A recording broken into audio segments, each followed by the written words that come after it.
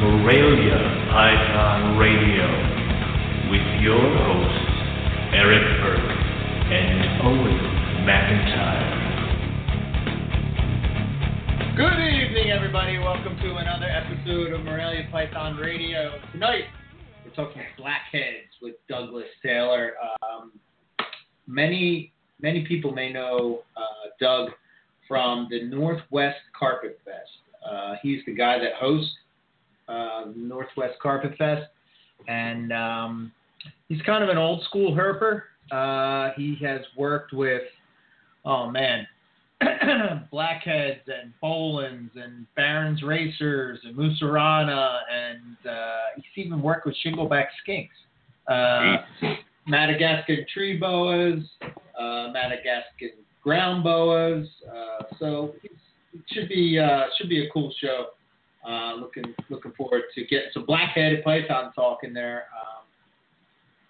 And how we stumbled upon it was because hold on, that's him asking me a question. How you doing, Owen? I'm doing okay.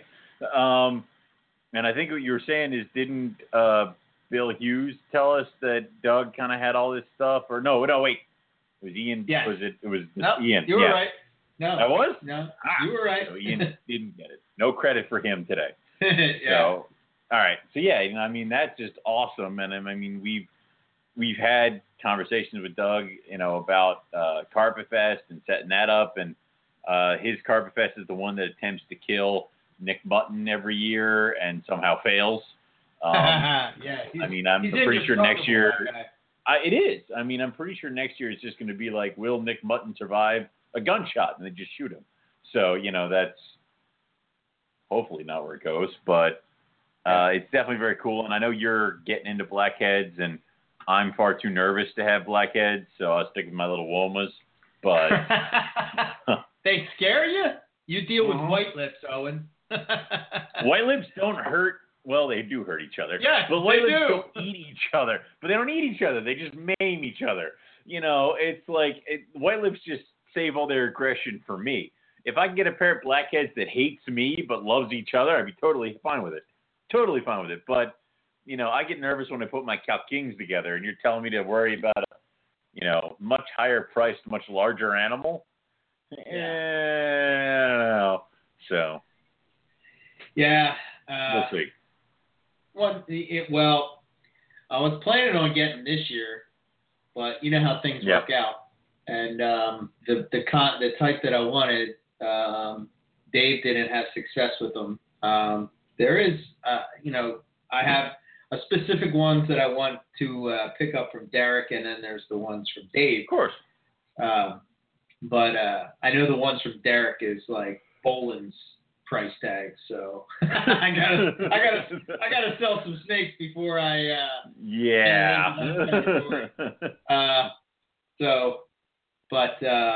Man, this is a cool time of year up here in the northern hemisphere, because this is when everything is hatching out.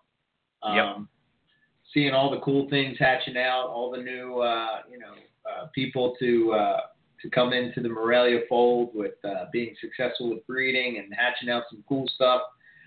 I can't even keep track of it all. But the one thing that really stood out to me this week, I have to mention this because this relates to you. So Mike Brogna sends me, we talk all the time, Facebook messaging back and forth, and he sends me this picture. And it's an Axanthic and what I guess is a super caramel jag. Pos, So it's an Axanthic jag and a Pos super caramel jag. And they're on the grass. And I see this picture, and immediately I thought that this was something from Australia. I was like, holy shit, man, that's killer. Whose are they? And he's like, they're mine. And I'm like, they're yours? I said, What is it? What's the story? And he's like, well, Owen is the super caramel jag, and Nick Mutton produced the Axanthic. And I don't know if it's just the two of them side by side. But holy shit, in the bright that sunlight, caramel jag is hot.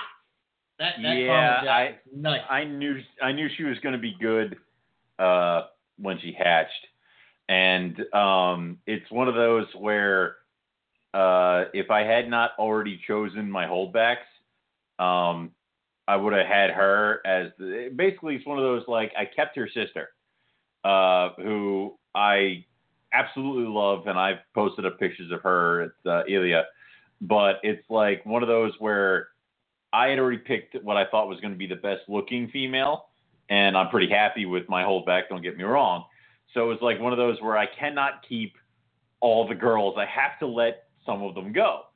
And Mike was kind of been up my butt about getting a Pop Super Caramel Jag from me since I hatched my first couple. So I let him take her. So he took her, and she has turned out fantastic, which is pretty much on par with where I thought she was going to end up going.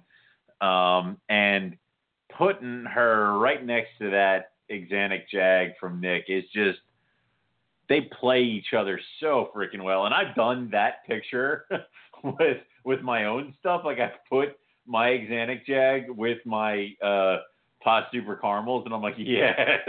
So I do know that this is already fantastic, but yeah, she turned out real nice. I'm real happy with her. And he's like, I don't know if I should post it. I'm like, will you freaking put the picture up?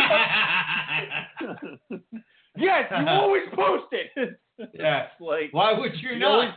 Why would you not do this? It's like, he does that all the time. Where he's like, I'm not sure if I should post it. And I just yell at him until he posts it, because it's like, you need to do this because people need to see how pretty she is. Because I got a whole bunch of her half sisters here that need to freaking leave. So, that's how it goes. Yeah. Well, she's outstanding, an outstanding animal. So every once in a while, I do produce good things. I'm just saying. Yeah. Not all dog shit and really nice. Let's not get crazy.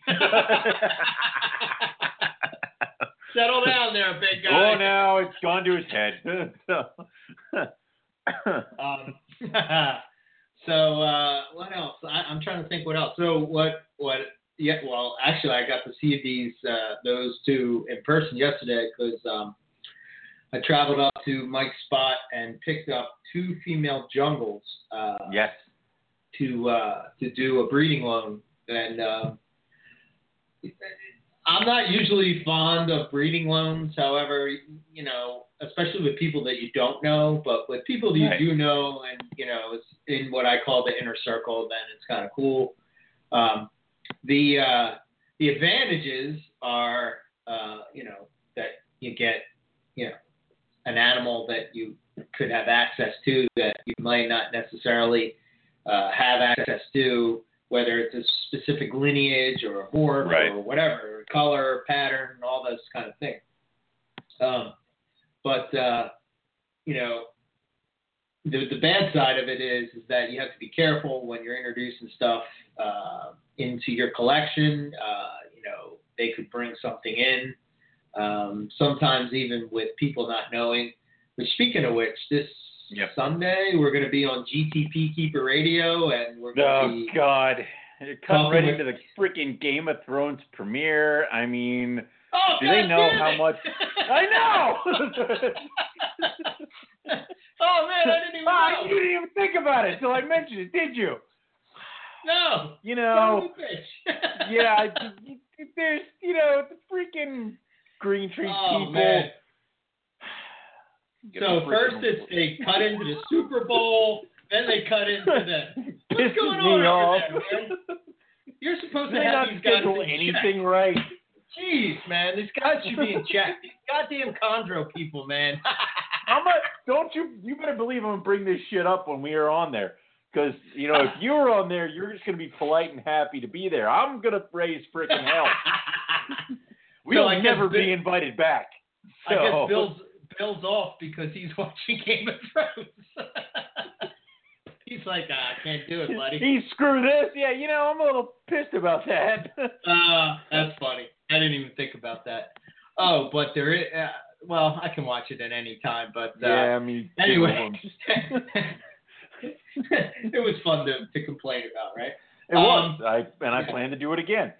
So... tune in on Sunday, ladies and gentlemen. Yeah. We'll be on there Sunday, and that's one of the topics that we're going to be talking about. And Cody Bartoloni, I think is how you say his last name. He's going to be on there. He's the guest, but I met him in Tinley, and he's an awesome guy. Has some amazing chondros, but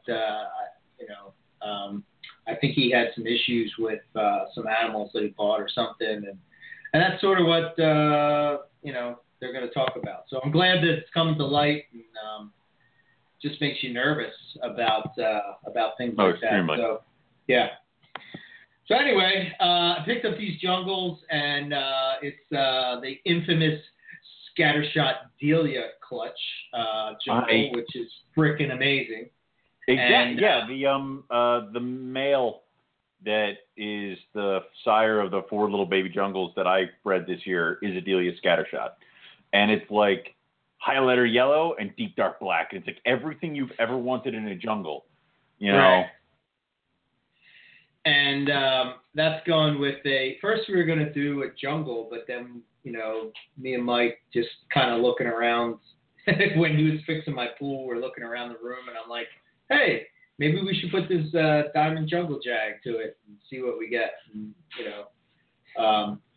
I know Scott Borden just threw up in his mouth, but that's okay. Yeah, well, he's convulsing on the ground now. But on the flip side of that, I have this jungle from Jason Balin that's like high black. It's like really black. Yeah. And I bought it because it had a funky pattern, and Mike had this jungle that I believe he said it was his first jungle, and he got it from Brian Hummel, and it comes from CoverGirl lineage. And that one is at the end of the tail, it's pretty much all black. And it has like a stripe going down it. So we're going to try to make some high black jungles. Nice. And get that project going. So yeah, it was cool. He's got some cool stuff. You got a lot of stuff going, with all your all your pairings, your little breeding journal that's already up and running.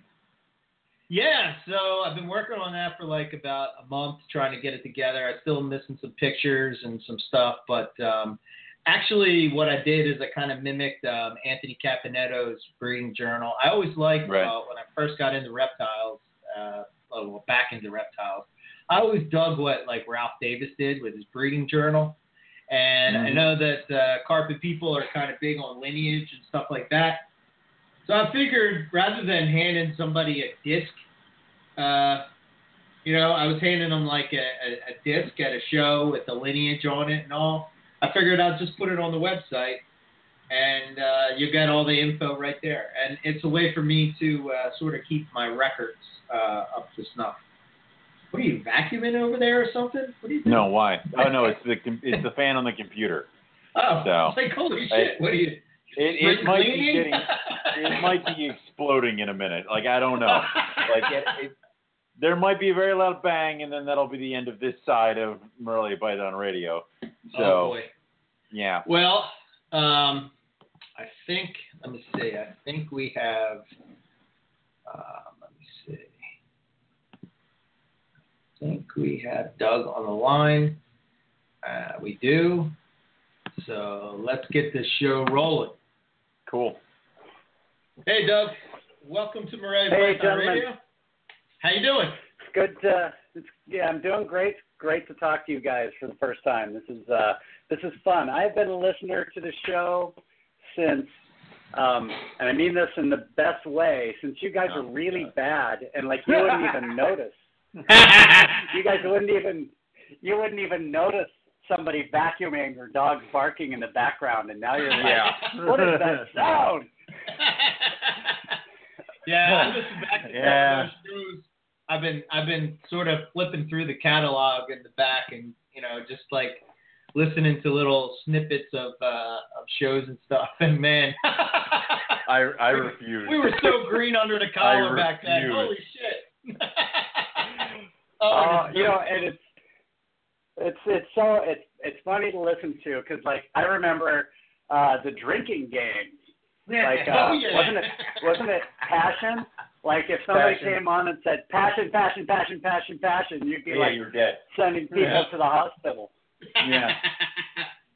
So true. That's awesome. I have been listening long enough to know that you do a pretty good Christopher Walken. Yeah. Dear God. I can't do it now. I have to work up to it, but maybe in the show. All right. Well, you got the whole show. You got the whole show. At some point, you're gonna have to ask. You're gonna have to ask me some question. As Christopher Walken. All right. No pressure. We'll send him out to your Carpet Fest, and he can just Christopher Walken his way through the entire Carpet Fest. I also do a pretty good Viper Keeper too. Oh God, please God. I have seen that. Okay, you just added to the list. I need to hear Christopher Walken and Viper Keeper. There you go. Oh God, that's I'm gonna fantastic. see that guy on Saturday. So.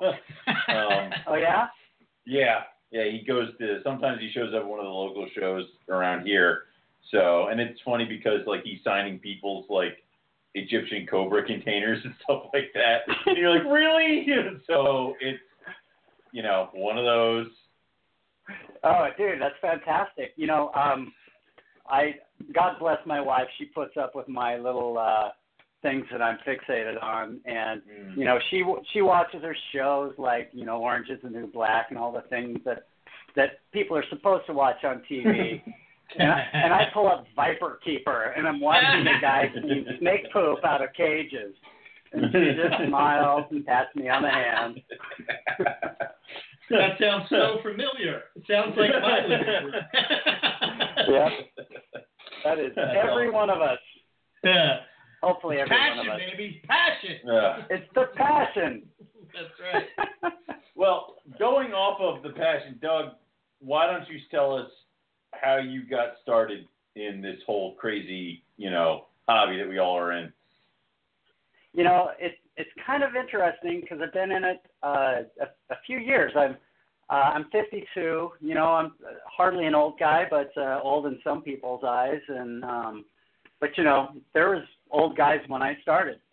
And I was a little kid growing up in the Southern California deserts, and so we had king snakes and rattlesnakes and horned lizards and glossy snakes and desert tortoises. They were just all out there in the fields. Dad worked for the military industrial complex, so we were always kind of out there in suburbia at the edge of the housing projects. And so, me and my brother and me and my friends could just hop on our bikes and head out into the deserts and catch and look at animals. And I think that's pretty much where it started. And my parents were great. They definitely encouraged interest in animals and science and things like that. And Dad brought home a couple little glossy snakes, and inside a cage. He had a coworker who was heavily into snakes, and this coworker built a cage for me and my brother, and a couple little glossy snakes that we kept in there. And it didn't flip the switch with my brother, but it definitely did so with me. And ever since, it's like, yes, reptiles, animals in general, but reptiles even more so. And so that started, I guess, about 8 years old. And I had a few reptiles as a kid, but didn't really get into the hobby hardcore until probably got a pair of boas when I was about 21. And by the time I was 25, I pretty much had started keeping whatever could be kept. And this was all pre-internet, so it's just Burmese pythons, boa constrictors, corn snakes, and stuff that was just out there. So that was just kind of what got me going in this hobby. And I think it's something that's similar that most people in our hobby have, is they just have that interest in nature. And it typically starts with us pretty young, and we're out there getting dirty and getting bit and running around and just having a good time out there. And we become adults, and we want to keep in touch with that. And so we have that little bit of nature that we keep inside our house. We call them our pets and everything. We give them names, but you know, our reptiles are wild animals, and I think we're just trying to keep in touch with that little bit of love of nature when we keep these reptiles. So I don't know. True. There's one opinion that I've thrown out. That's true. No, I'm kind of agreeing with you. And now, what brought you to Morelia and Blackheads? Boy, so this is all, again, pre-internet, and there were a handful of books that were very influential on people my age, and probably the most influential would be Living Snakes of the World by Mertens. Okay. And if you haven't seen that book, go find it, go look at it, and realize that was the internet. That was our source of cool pictures of reptiles around the world. There was that one, Pythons of the World, that the Barkers had, Volume 1, with the Australian snakes, and what was it, The Reproductive Husbandry of Pythons and Boas by Ross and Marzek. And I probably read through those books end to end a couple of times, and, you know, blackheads were one of the animals that always stuck out. And so, you know, as years went on, I started, you know, keeping snakes and having some success breeding them. You know, the wife, she didn't mind because every once in a while I'd produce some babies and I'd sell the babies, and, you know, she would get a new couch out of it or a vacation or whatever, so she never really cared what I got into. And Regal Reptiles is the company, and I think they're still around. And they had a pair of blackheads. Go ahead. I think. Yeah, I want to say they're out of Rhode Island, and they had a pair of yearling blackheads, and, you know, it was the first time that they were available to me, and I just jumped at the chance. And I'm glad I did, man. They're fun snakes to work with. As far as Morelia, what's funny, I've had diamond pythons, and of all the Morelia, you know, they're supposed to be like the chillest, and, you know, they're definitely beautiful snakes. Mm-hmm. My first pair that I ever had, I followed that one recipe for breeding that certain dentist whose name I can't remember anyway, but, you know, he recommended hibernating them, and that really is not the way to do it. So I had this beautiful pair of adult diamond pythons that died. I mean, I brought them out of hibernation, and they just crawled up to the heat as fast as they could, and then within 24 hours, they were both dead. And so the next Morelia that I had was the Boland's pythons, and damn if they didn't change the species, so I didn't have Morelia anymore. And then in a trade with Casey Lazick a few years back, I had some shingleback skinks that turned out to be both males. And so Casey and I made a little trade, which included some Darwin, you know, first generation in the USA Darwins, and those ended up with Nick Mutton, and I believe they're doing okay with Nick. So the only Morelia I have officially anymore are a new pair, or a fairly young pair of diamond pythons. They're probably getting to be breeding size. And the female is the meanest reptile I have ever owned. Really? Oh, Mark, crap. So we have Carpet Fest here, Northwest Carpet Fest. We've had it here the past few years, and Nick's buddy Mark Goyer. Mark is amazing with handling reptiles. He'll just pick them up, and they will just be chill and relaxed in his hands. And I've always admired that. And, you know, I point to that female diamond. I'm like, okay, Mark, I can't hold her without getting bit. You know, show me how it's done. And he reaches in, he pulls her right out of the cage, and he's holding it. And that lasted about 10 seconds. And she went ahead and started biting and constricting him. And so she is the meanest snake I've ever owned. Which we're going to bring this up to Mark next week, so we'll ask him. He'll ask. There's pictures, there's video. You know, he didn't bleed, you know, and everyone just laughed because, you know, the snake just gave him a massive titty twister. Ouch! Oh, it's horrible. But, yeah, I know diamonds are supposed to be like the chillest, most relaxed snakes ever. I used to keep the male and female together because they look really pretty together, but after having to separate them 3 times because the male saw me move, or the female saw me move, struck the male and started constricting him with me in the room. I'm like, that's enough. God No. dang it, you idiot. I'm like, literally, I had to grab my wife. I'm like, here's the male. He doesn't bite. You hold that end. I'll hold this end. You know, separated them. And so I have to keep them in separate cages now. And I have to, you know, when it comes time to breed, I'll just have to be super careful, I suppose.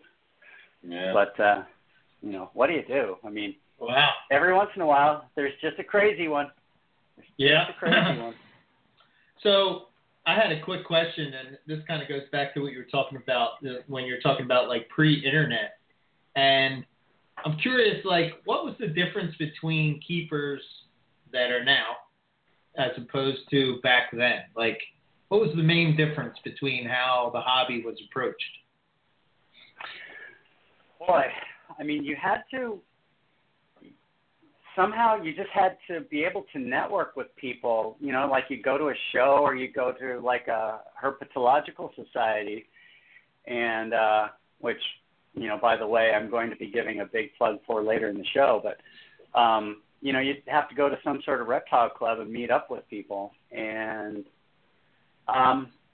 you know, I never really had trouble meeting up with folks and like at the reptile societies and just, you know, asking for tips or, you know, getting information. And that's kind of where, like, you'd find out who the local person was that was breeding rats and stuff like that.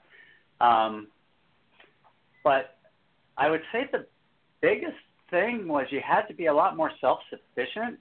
You had to be able to, like, invent your own cages because, you know, no one was making them. Right. You'd see a cabinet at a garage sale, and your first thought is, I can make that a snake cage. And you'd take it home, take off the doors, and put glass in front of it. And, you know, if it worked, you know, you were good at it.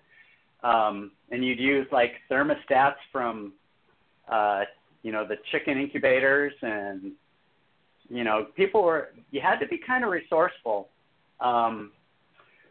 because, you know, this is the golden age of keeping reptiles. Everything is available. Right. You know, there's thermostats that will, like, do a night drop for you, and, you know, they're correct within tenths of a degree, and they're designed specifically for reptiles. And, you know, they're not necessarily cheap, but, you know, you got that, and there's any number of people that make cages that are adequate for 90% of the stuff that's kept in the hobby out there right now. And I mean, it's a golden age to be able to keep reptiles. It's kind of like, Eric, you'll appreciate this. This is a golden age to be a musician, but it's a shitty age. Oops, sorry, we're not supposed to be explicit. It's a terrible age. You do it all. Yeah, no, curse all you want. Oh, okay. It's not a child's just a habit when I talk about music. If you're a musician, you know, great guitar. You can buy a really nice guitar for $300. But, you know, 30 years ago it would have been $1,000. Yeah. But you can't make money playing music. No. But you can you can do all sorts of really amazing things with cheap musical instruments out there. But, you know, nobody's going to buy your music because everyone's got great stuff now. And it's kind of like that with the hobby. There's fantastic cage makers out there, and they're making really cool cages, and there's good thermostat makers out there, and humidity misters, and, you know, hell, pretty soon we're going to have automatic feeders for our snakes, and we'll be able to just, you know, every Tuesday it's just going to drop a rat down into the cage for Betsy to swallow. And, you know, so it's become a lot easier to be a reptile keeper. And it's not nearly as fringe as it used to be. You know, but that being said, back in the day, you really could get some, like here in Washington State, you know, you could get anything. You know, everything was legal up until about 8 years ago. And so it's like each age has its golden age, and it has its advantages that it gets to enjoy. And, you know, so we just have to, as hobbyists, you know, nowadays we can see what's out there. We really have to work towards keeping this a golden age for everybody and for generations to come. Yeah. You know. Absolutely. So I think it was networking in person was a lot more important back in the day. I think that's probably how I would describe it as being different from now. You know, the internet is a wonderful thing for us reptile keepers, and we're able to, you know, I regularly talk to people in Europe and South America and Australia and, you know, about reptiles or about whatever. Yeah, yeah. So. Yeah, you're exposed to things that you normally would never, you know, be exposed to, you know, with breeders in Australia, say, you know, able to share experiences with them and stuff. And, you know, back then you couldn't, you know.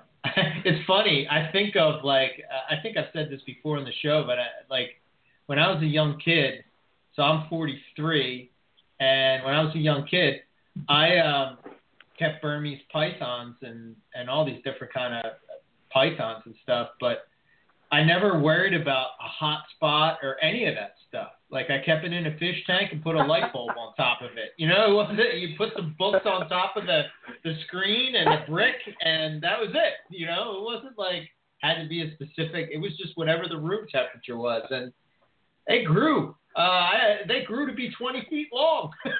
You know, isn't that the resiliency of that species? You know, the abuse that we all put them through.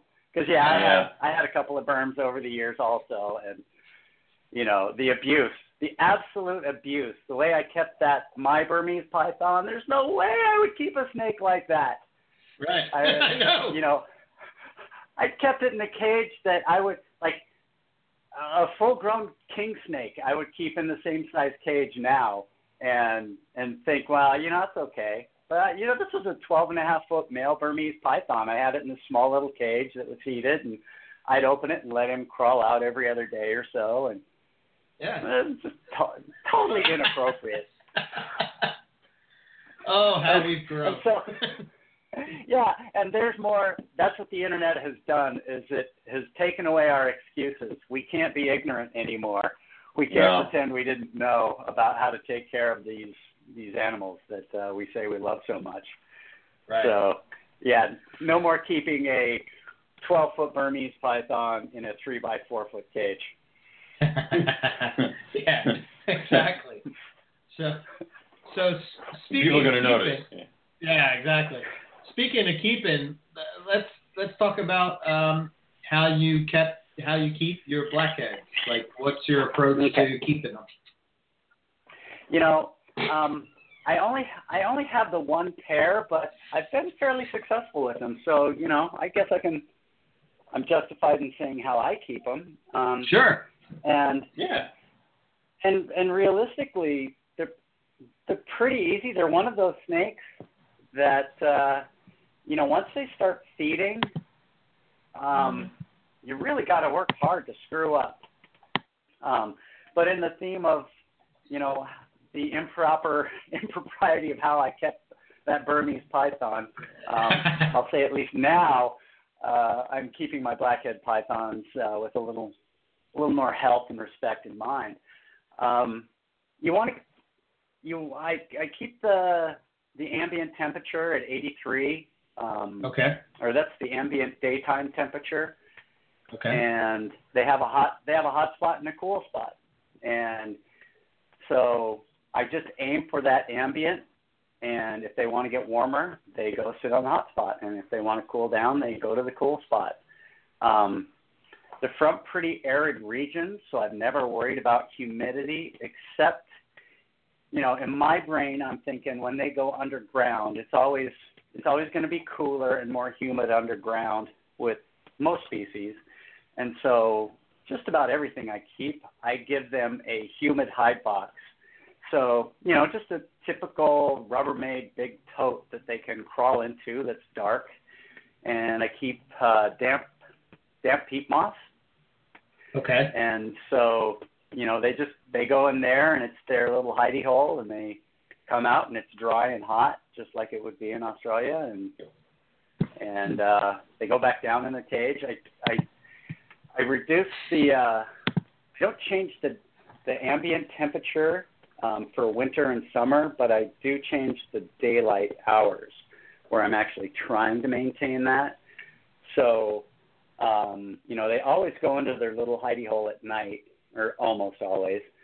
And so my snake room, here in the Seattle area, getting a snake room down to below 70 year round is pretty easily done. Right.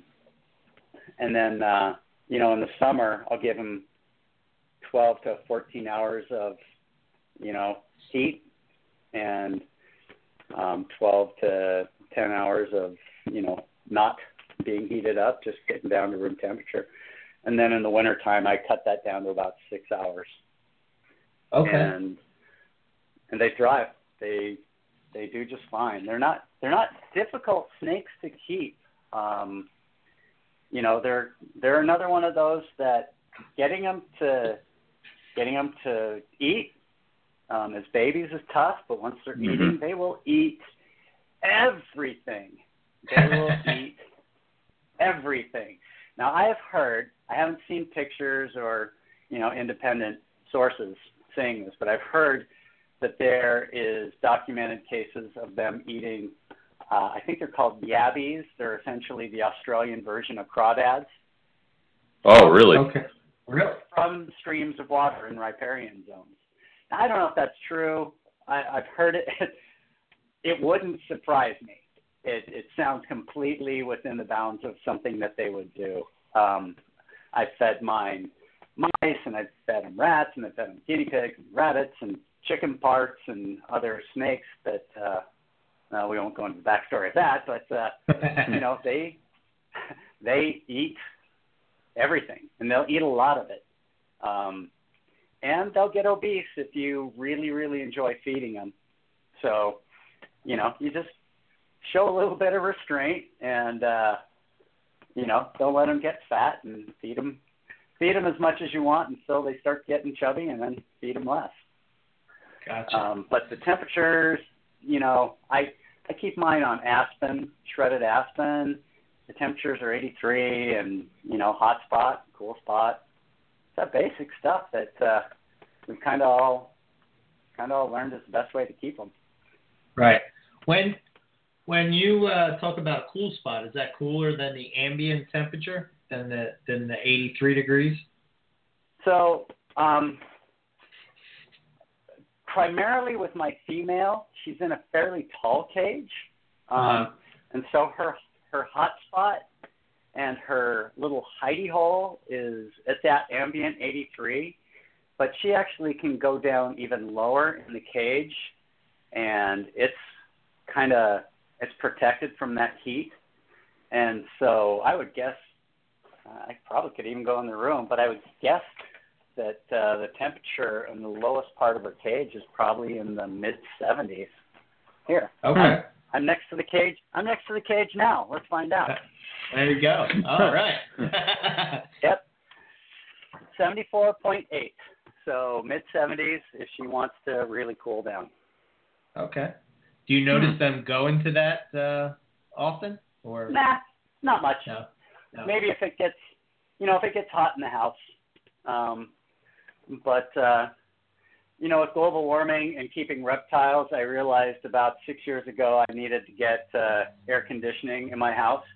And, nobody in Seattle has air conditioning, except for the past couple of years. Everybody's starting to get air conditioning because all of a sudden the summers are getting warm, and so my house doesn't get too hot in the summertime, so they don't have to go down into that cool side very often. But sometimes they just do for whatever reason, and our snakes do what they want. Sure. And, we can try and figure out why they're doing it, but maybe they just don't feel like being warm. Right. Yeah, I think sometimes we overanalyze stuff. We like trying to think like, well, why are they doing that? And I don't know. Sometimes people just they just want to be cold. I would imagine that's the same thing.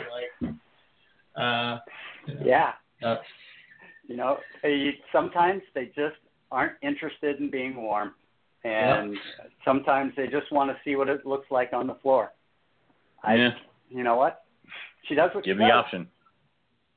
Yeah, if you have the option, they'll take advantage of it for sure. Mm-hmm. But let's see. I think, we covered feeding a little bit, but in the wild, they're pretty much a reptile feeders, and so I've tried to get their meals a little bit more like a reptile would be. So I'll give them a rodent, and then maybe I'll get a chicken drumstick or a turkey neck or something, and follow it up with that. So it's just kind of lean meat and bone. Mm-hmm. Right. So it kind of, would be a little bit more like a reptile where there's not much, or a wild reptile where there's not much fat, but there's plenty of muscle and bone. And they'll eat chicken drumsticks. They'll eat chicken wings just fine. They have no problem with that. So don't let your hands smell like chicken. Yeah, it's probably not good. But they're definitely.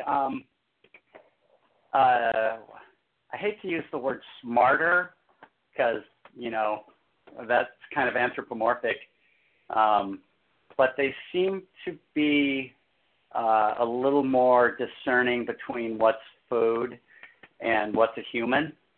Okay. And then let's say a Woma would be, you never have trouble feeding Womas either. But you probably have to be a little more careful getting them out of the cage. Whereas, I can pull out my Blackheads. They'll be cage defensive, but I use a hook to pull them out of the cage, and then they're awesome. They're just throw them around your shoulder. It's so outside their frame of reference to be, pulled out of where they're comfortable and thrown on top of somebody's shoulders. I imagine it's like one of us being taken up into a spaceship, by aliens. You just kind of sit there and go, what the hell is going on? Yeah. You're not going to attack the aliens and eat them, even if they look like a turkey sandwich. You're just going to try and figure out what's happening. And I think that's what's going on in the Blackheads' minds.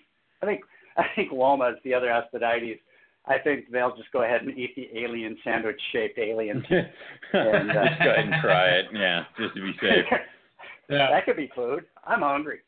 Yeah. So, so pretty easy to keep. And they're like giant king snakes. We hear that a lot. Yeah, Womas and Blackheads they're so different from other pythons, which have that, their head and their neck are very distinct. The Blackheads and Womas, their heads they look like king snakes or, cobras or something like that. They're just, it's not distinct. And unless you were told that it was a python and you didn't really know snakes, you probably wouldn't think it's a python. Right. Because it's so much more streamlined. But you can see how. Go ahead. I was going to say, have you kept Womas too, as well? I haven't. I've had some friends that kept them, and it was always fun watching them get bit. So true. Eric comes over to my house. Yeah. I mean, I don't want people to think like I'm down on Womas because I think they're awesome. I think they're beautiful. You just have to. Oh yeah. Just have to be a little more careful when you pull them out of the cage. That's all. Yeah. That's all. Yeah, I would agree. I have a pair. My female is chill. My male will bite first, ask questions later. And it's not an anger. It's like food. It's everything needs to be tested to see if it's food. And my female just started getting on the same page as him because now I guess they're both food crazed right now, running around looking for it. So, yeah, it's because they're not as far on the level of am I going to get bit going into this cage as like my white lips, but I am now using the hook more than I was. So, yeah. You know, and that's something that my friends know about me is I hook everything out of my cages. And I do that specifically because the snakes are going to be nervous with this big hand coming in, but a hook moving in is just, there's no heat signature. It's just something that comes in and all of a sudden they're outside of the cage. And, you know, that way they can associate my hand with food if it comes into the cage or, you know, whatever, because it's never my hand going in. But I'll take sand boas out of the cage with a hook because it's easier to pick them up. You know, I know they're not going to bite, but it's just easier to pick them up and find them. And, you know, they're not striking at me thinking I'm food. It's just all of a sudden they're picked up by the spaceship. Yeah, I do the same thing. I hook everything. I don't know, just a good habit that I do. I don't know. I know Owen, he just reaches in and grabs it, but, you know, I like to live dangerously. What do you want? Oh, shit.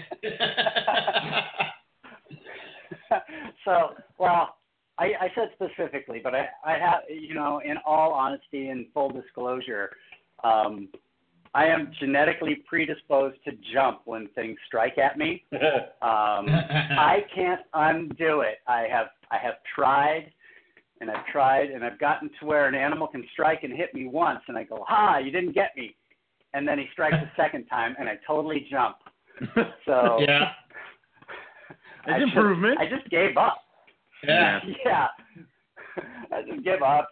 I just grab the hook and hook them out, and, you know, that way, if they strike me while I'm handling them when they're in my hand, I don't mind because, you know, that's just part of the game. But, you know, I don't have that genetically pre-programmed response to just go, and jump back and bleed. I guess I'm getting older because I started doing stuff that makes it so it's easier for me to deal with them. Like I swapped out all my hide like little tubs of like semicircles cut with like full boxes with holes so they can go in it. And if I need to clean, I can pull the whole box out and the snake just stays in the box. So, you know, I've started doing all that stuff. I attached a hose so I can fill up waters with the door open and just spray into the cage and not reach in with like a, you know, I don't know, a pitcher and water.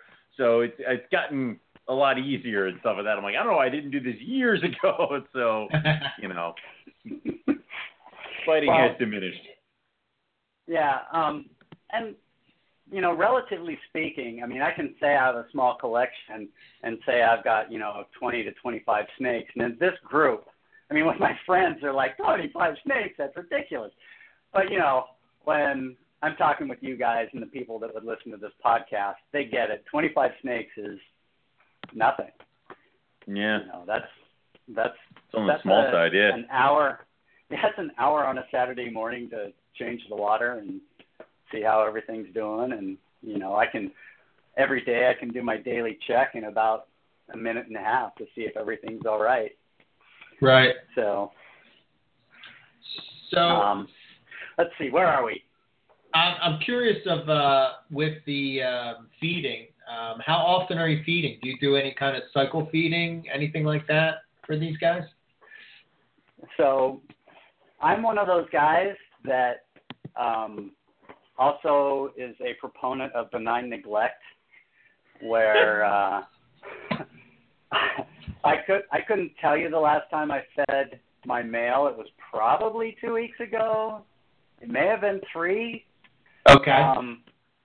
You know, I kind of look at the snakes and it's like, oh yeah, I need to feed that one. And if they're looking a little on the thin side, then I do notice that, and so I'll throw in some, I'll throw them an extra meal or, a couple of larger meals.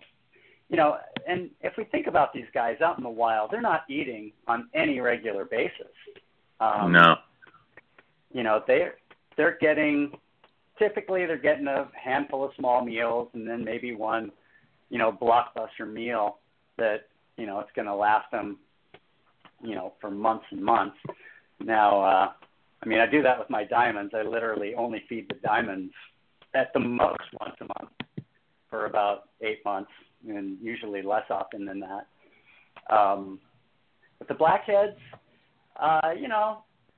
every couple weeks. Okay. They start looking hungry. You guys know this, and I'm assuming most people listening to this podcast, they can tell when their pet snake or their snakes, their reptiles, are getting hungry. They can see differences in how the snakes are posed or where they're hanging out. And if I start seeing the snakes hanging out in a certain part of the cage and they look like they're a little more attentive when I walk in the room, I'll start thinking about feeding them. But there's definitely no schedule other than the annual schedule, which I'm pretty good at. I stopped feeding in October. Okay. And I put the male and female together about the end of October. The male is absolutely letting me know that he wants to go hang out with the female, and I just leave them together. And then when it's time to start warming things up, I separate them and start feeding them again. Okay. But I know, Owen, you have expressed some angst, I have. concern. Yes. that the blackhead female or male will eat the other one. Yes. I've had king snakes do it, and I'm like, nope, these are much bigger, and no. So that is my angst. Yeah.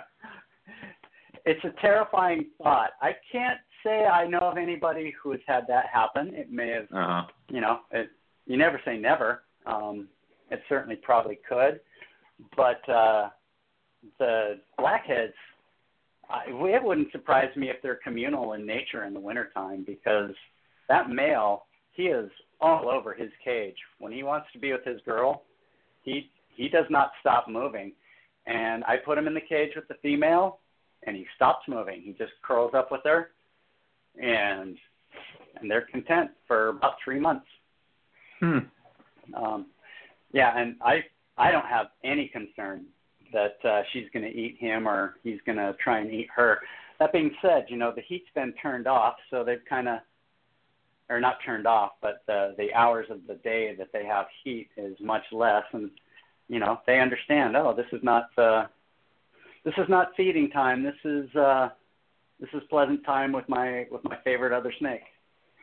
And for years, I've never seen any aggression from one to the other, but following that male's clues, he tells me when it's time to go down there into the cage with the female, and he tells me when it's time to leave. He starts becoming restless. He starts moving around the cage, her cage. All the good times happen in the female's cage. And, he starts moving around a bunch and looking restless, and I put him back up in the cage that's his designated spot, and he might get restless again up in his cage, thinking, wait, I left my girl too soon, but right. Tough luck. You just got too bad. You just got 3 solid good months. Yeah. Now it's time to sit back and eat some food. So when it comes to their breeding, do they have, because when I bred my Cal Kings this year, my males definitely did a number on my girls. They're definitely teeth marks, raking, and then one of my females actually got a nice cut about the back of her head because of where the king snakes tend to bite and grab when they're breeding. Have you seen any kind of stuff like that happen with the blackheads, or because I'm trying to get their, is this just a rumor that they'll eat anything, so we assume they'll eat each other, or has this actually, are they violent breeders or what? So, I would say They're very gentle lovers. No, I've not where I was going, but whatever. So. No, I've never seen any aggression from either male or female towards its mate in the cage. Like I said, I've only got the single pair, and maybe they're just lifelong buddies. But I've never seen any biting, any threat action, any get out of my cage, you pig kind of behavior. It's always been, tolerant and welcoming, I guess would be the best way to put it. Okay. I don't fear putting them together. In fact, it's kind of fun to see the male, start getting excited to get down into that cage, because they'll go into their hide box together and you won't see them for a week. And then they'll come out and they'll sit under the heat for a little bit and then disappear for a week again. And there's no scars. I've never seen any biting, any aggressive behavior whatsoever. Do you see the locks, or do the locks all happen in the hide box under cover of darkness or something like that? Oh yeah, you'll see them. Okay. You'll see them lock up. If you open the box and see them, quite often they'll be locked up. But it's not like it's not violent. It's not like other snakes that I have where I literally have had to tape mouths shut in case the female decided that the male was lunch. Right. Maybe sometime tonight we can talk about Musaranas. We're doing a pretty good job staying on point with the Blackheads. So. We'll deviate. Don't you worry. So. Okay. Yeah. The Musaranas are definitely the polar opposites.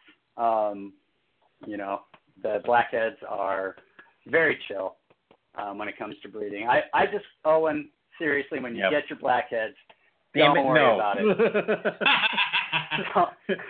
it. Just make sure the heat's down in the cages a little bit, and if the male starts getting antsy, put them together and just sit there and watch them for an hour. And if nothing happens, just take them out and then introduce them for a couple hours, and just stay nearby, read a book. Doug is dangerous, all right, because Doug's listened to the show since the beginning, so he knows that by talking about it for a while and then putting the bug in my brain, it'll eventually happen. Yeah. Oh yeah.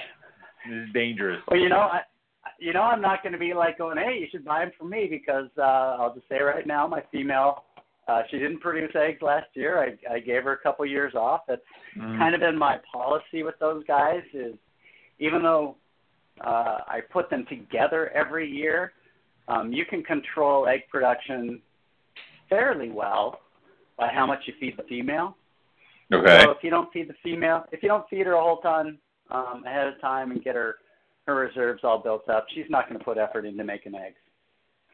And so I didn't really feed her a whole ton last year, so no eggs this year, which that's fine, Yeah. No big deal. Right.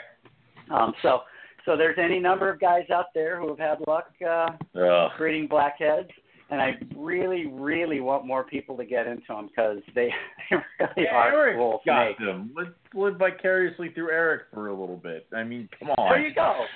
That's okay. Live vicariously through Eric, and Eric is happy. So we'll he and I do Eric's that. Happiness. He and I do that a lot with our collections. I'm like, I don't need to get inlands. Eric has inlands. And then it's I ship it. And so it's that's how a lot of it goes. So yeah, you pick and choose. You pick and choose, because then you know that Owen has them. So I don't have to worry about securing a pair, because eventually he'll breed them. And the idea is that once he breeds them, then I'll have inlands that he'll want, and then we just trade them or whatever. Swap and do shit. Yeah, it's fine. It works out. Everybody gets to get like an Eric. Yeah, that's how it works. The advantage of doing a podcast. Totally healthy reptile bromance, where you can, That's right. You can just head over to your buddy's house, and I've got my buddy, he's got poplin pythons. I would love to have them, but you know what? I don't have room. I don't have room for another pair of really big snakes that also eat other snakes. But, he has a pair of them, and he doesn't have blackheads. So if, he wants to check out blackheads and, stare in the cage, he can come over here. It's, we're helping each other out. I don't know if it's enabling or what. Maybe we're pushing each other more and more into the hobby, but yeah, whatever. Cool. It's all good as long as you got somebody that can come over and change the water when you're on vacation. Right, and these friends are also not the ones to call when you're on the fence about purchasing an animal, because they'll almost always be like, "Do it," and then they're not helping. I think that's a sense of Schadenfreude, a sense of knowing that you're causing misery for somebody else, and getting joy from that. Yeah, that's fantastic. So I guess what we're saying is, just get the snakes. Yeah. If I got through last year's Tinley without walking away with a pair of blackheads with those gorgeous westerns that were like 2 tables away, I'm pretty good for now. I mean, dear God, is Josh got those Tinley gorgeous like ones. walking? It's like being a heroin junkie and just walking from pusher to pusher. Yes. Going at shows like that. And the only thing that saves you is how much money you brought in your wallet. Yes. It's been a couple of years since I went to Tinley, and if I had $10,000, I would have spent $10,000. And all I did was go there to, say hi to people. And I'm like, oh, wow, look at that. Oh, look at that. Look at that. Yeah. I almost ended up buying a couple of boa constrictors, and because I want to be like Owen and have a bunch of boas. Hey, don't start that again. Oh, that's great. So, in Owen's defense, I think I'm pretty sure I have more boas than I do pythons or colubrids. So, it's all right. I am a fan. I am a fan of live bearers. Not having to worry about eggs. I mean, hell, I have eggs in the incubator right now. I've looked at them twice today. Live bearers, it's like, it's probably going to pop in August. You can look at them all you want, but it's not the same. Looking at eggs, they indent a little bit, and you're like, oh, they're going to hatch. And then you end up waiting, another I'm at that 3 right weeks. now. Yeah, twice a day? Are you doing twice a day or 3 times a day? Not yet. They're due very, very soon, and they're very dented. So I'll probably start the twice a day. Probably tomorrow. I'll probably check them in the morning and then when I get home. So, but speaking of eggs, how do you set up the blackhead eggs? You don't keep them with her. So I have one interesting story. It's funny you say that, and I'll just go ahead and tell this story. I'm a rock climber. That's actually my main hobby. I do that as much as I can, and I've been to Australia on a couple of climbing trips.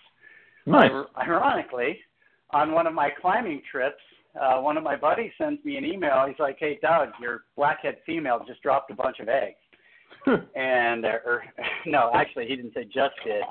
He said she laid eggs, and I didn't know, and I didn't even know she was gravid, which is kind of the bummer about it all, because at the time I had plenty of resources and buddies that easily could have taken the eggs, put them in the incubator, no problem. So that was my one attempt at maternal incubation, but sadly, it was too much for the eggs. They were all fertile, I'm sure, because she tends to throw fertile eggs. But the eggs are pretty simple. I would just say keep them the same as you keep your carpet eggs. Upper 80s on whatever medium you prefer. I usually use vermiculite or some of that Repashy incubation medium. And a buddy of mine from the way back, from the pre-internet days. You know, he scored me a professional incubator. It was surplus from the University of Washington, and he got this thing for $100. And this incubator has a minimum temperature, maximum temperature, and if I had like oxygen and CO2 tanks, I could have kept, you know, the O2 and CO2 levels controlled, and it's stainless steel and waterproof. It's an amazing piece of machinery. That's a scientific incubator right there. Yeah, it is. Yeah. It absolutely was a scientific incubator from, you know, the 1980s, and they upgraded, and so they surplused it, and he got it for me for $100. And so I just keep, yeah, it's pretty nice. Well, there's good and bad when you keep pythons and you keep colubrids that lay eggs, and the pythons incubated in the upper 80s and the colubrids incubate in the upper 70s. Something's got to give. And so fortunately this year, no python eggs, and I'm going to probably give the colubrids next year off and aim for python eggs. So, but you know, just the same way you keep carpet python eggs. Don't let them get wet. Okay. That will kill them. Just your standard humidity that we all use when we breed our pythons. It seems to work just fine. But now, babies. Oh, yeah. Now, I know I said that they eat everything, but they don't do that to start. And they're definitely the most problematic species I've ever had to get feeding. Okay. To the point that I would say at least 10%, maybe 20% of the babies that hatch full term and are otherwise healthy just fail to thrive. They just never take to feeding, you know, no matter what I try, assist feeding or whatever. They just never seem to buy into it. And I've never been able to figure out quite what that is. There's other people out there with ideas. You know, some people have said, and I kind of buy into this, that the babies, they're born with these giant bellies filled with yolk. It looks like they just ate a huge meal, and that they need months and months to kind of burn that off and exercise a bit. And so next time I get babies, that's going to be what I'm going to try. Instead of keeping them in nice, you know, tight quarters that are covered up in dark, I'm gonna give them a little more space to run around and see if that helps. But I've had to assist feed.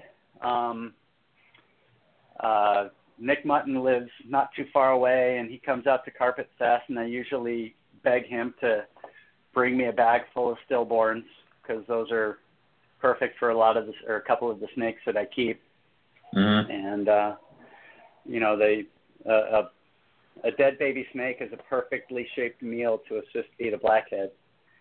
But I'll tell you, it's like a flip or a switch gets flipped. After a few assist feeds, when they're going to be the ones that eat, they eat. And you see that, and you're like, yes, I'm done. Now they will just eat on their own. The work is over except for scraping turds out of the cage. Yep. Right. Huh. So. Okay. So basically, stillborn snakes is the best way to to get them going. You know, I haven't tried live snakes. You know, obviously that's what they would get in the wild, or live lizards. Guys that live in the, you know, in the desert Southwest, where they have access to, what are those invasive lizards? The house skinks or house? Yeah. I think those guys, you know, I think they'll have better luck getting blackheads feeding than I will, because they're going to be able to, you know, offer something, you know, that's moving and running. I don't know. I guess it always runs the risk of, you know, possible parasites and troubles with that. But you know, I don't know what the perfect medium is. You know, do you stress your snake by shoving food down its throat, or do you not stress it, let it kill and consume, you know, some live prey that may have parasites? I don't know the perfect answer. I don't think there is a perfect answer. You know, Right. work with what you're comfortable with. You know, Yeah. just enjoy them and try and get them feeding. I would say I probably have around, you know, if the egg has a live, or it's a fertile egg and it hatches out, I'd say I'm probably at about 60% survival, which I don't think is great. So I'm more than willing to learn. You know, if somebody's got information out there. We've heard conflicting stuff because, I mean, obviously, you know, I think we talked to Derek and we talked to a few other people who were like, baby hatches force feed, like start doing that immediately. And then we've also heard from other guys that said they don't really do it. They kind of just feed, and whoever catches on, whoever doesn't.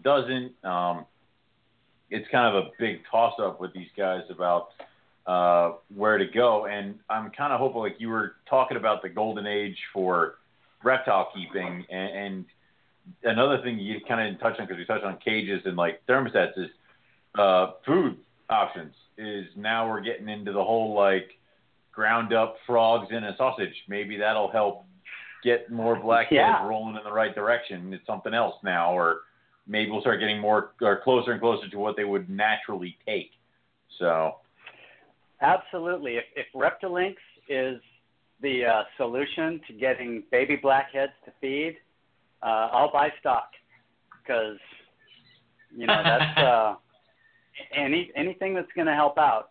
You know, to get these guys feeding more reliably, I'm more than happy to do. You know, that guys have been keeping and breeding them here in the States for a long time. Mm-hmm. I can't be the only guy that has trouble getting the babies to feed. right. I mean, maybe I am. Maybe it's just like, Doug's an idiot. But, nobody told Doug to do this. Oh. Doug, are you standing on one leg and patting your head while you assist feed the snake? Because that always I'm works. sure that will help. Yeah, exactly. So, you know, that maybe this is the golden age of black-headed pythons. You know, maybe that's it. Somebody's going to say, hey, I figured it out. And, you know, in a couple of years, we'll start working with, you know, actual different morphs and stuff like that, which would be kind of cool. Speaking of, have you seen that black-backed one that Derek has? Yes. Oh, yes. Oh, good Lord. Yeah, I'm a fan. Me too. I am a fan. That's the one I was talking about at the beginning of the show, about the one that I wanted to get from Derek, but I know it's going to cost me Boland's Python price tag. Money. So yeah. I wait. Need to move some carpets. Yes. Yeah. Yes, I got to sell some snakes. Yes, it will. Yep. So. But you know, you gotta go after. I mean, make a list of those dream snakes that you want, and go for it, man. Like I've heard you guys say, you know, just get that jar, and you know, put in an overtime shift every couple of weeks, and the money that comes from that, just put it in a jar, because you know how much that snake's going to cost. Yeah. And you know you want it, and you know it doesn't fill a cage any bigger than the snakes that you have, and you know it doesn't cost more to feed than the snakes that you have. It's just your initial outlay, so just go for it. I'm going to have to start Ubering people. I'm going to start like part-time you job. have time to do that. Yeah, right. I say overtime shift, but you know, you've hinted here and there about your work schedule, and it doesn't sound like there's a ton of extra. And the last time I followed you in your truck, you did it on 3 wheels. So I'm not sure if Uber would let you be a driver, okay? I mean, come on now. That's a good point. So. Fantastic. Okay. Go ahead. So, I don't know. I think, I mean, any other, there's other species. Yeah. Anything else that you want to share as far as the Blackheads? I want to talk some Musarana, some Diamonds, some Rollins. We're stuck into those. I want to jump all around. Yeah, we can jump all around. Honestly, if you get into Blackheads, they are cool snakes, and they're resilient, and they can tolerate your screw ups a bit.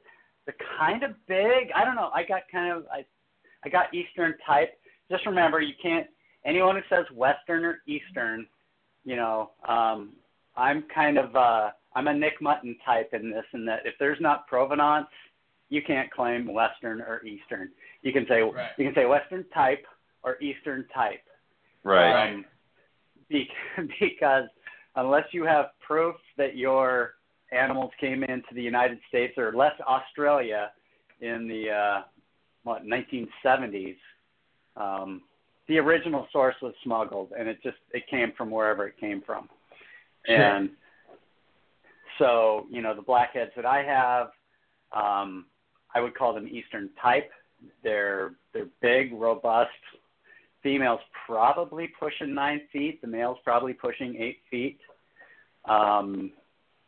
And that's just a fun size animal if it's not like, Burmese python thickness, which, it's not a struggle to work with a 9-foot blackhead python. Their movements are deliberate. They know what they want to do.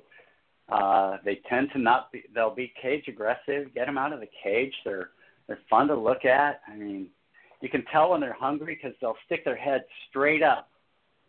And I don't know any other snake that does that, but they literally just stick their head straight up in the air. And it's like, oh, I guess they're getting hungry.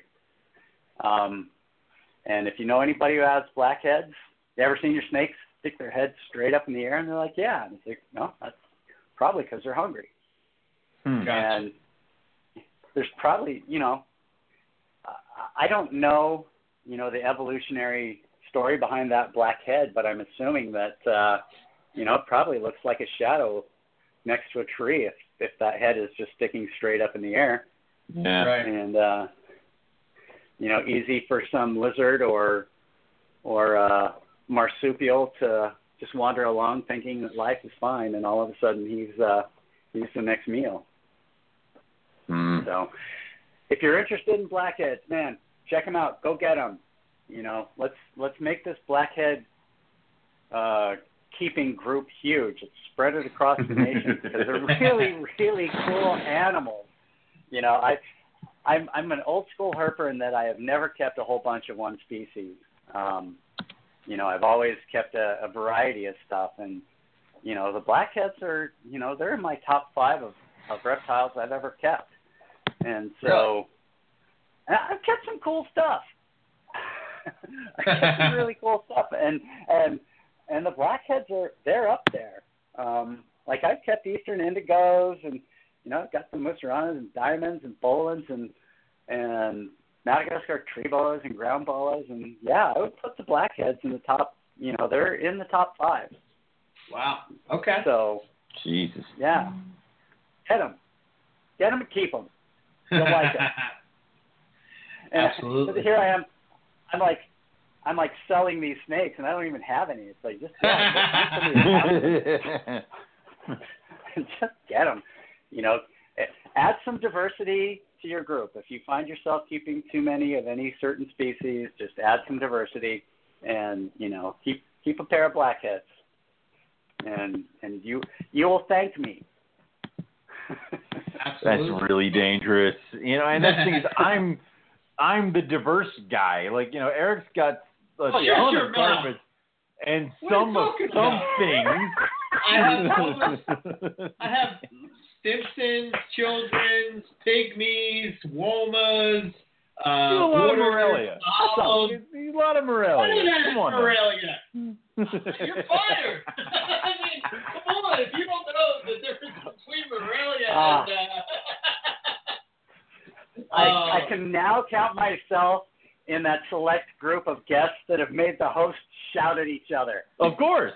That's a good show. It's signs of a good show. It's a sign of a good show if you are screaming at each other. Yeah. Oh. I wonder. Awesome. I wonder all the time. Sometimes I like people, to say things to set them off. So. I wonder all the time why people think like all I have is carpets, and now I know why. It's like how people see you and they're like you're taller. I'm like it's that thing all over again. Years of grinding this idea into people's heads. So yeah. Yeah. Oh yeah, no, Eric. He doesn't keep anything. He didn't have shit. carpet. Yeah. Oh wait, Angolan, scrubs, chondros. Those are just bumpy ball pythons. We've been over that. I don't count them. Pythons. You don't count them either. So that's funny. I can't say I have literally never kept a ball python that wasn't already frozen. Really? Oh shit. And that's awesome. People are going to think I'm dogging on ball pythons. Ball pythons are awesome, and they come in so many amazing colors. And if that's what floats your boat, man, rock it. That's awesome. Yeah. But it's like, for me, I've kept king snakes before, and they're cool. They don't float, but they don't float my boat, so I don't have any. And it's the same with ball pythons. We all just have what we like. Yeah. And but yeah, I literally, the honest truth, with as many ball pythons are produced every year, I've literally never owned one that was alive. I've only had one that was it was a feeder. We'll just leave it at that. Gotcha. Well, happens. So let's see. I think we've covered the blackheads. What do we want to talk about next? I got all night. I know we'll get cut off before. We're clearly going to get cut off before we get too deep into any other species. So right. That's all good. Well, maybe we can at least touch on them. I mean, I know Eric Sure. wants to do Mooseranans, and I want to talk about Barron's racers because Well, let's hit that first. Okay. Yeah, you probably want to do You probably want the blue ones. I've been listening to the show. I heard you talk about. Yeah. And then Rob Stone yelled at me because he said I was going to die because he doesn't trust me around rear fang venomous anything. So, So, I mean, Rob might know you better than I do. I only know you as that guy, as a voice, in my iPhone when I listen to podcasts. Yeah, it's pretty good. Listening to what I hear, I would say if you want to keep Barron's racers and you're concerned about the bite, wear a pair of gloves and a sweatshirt.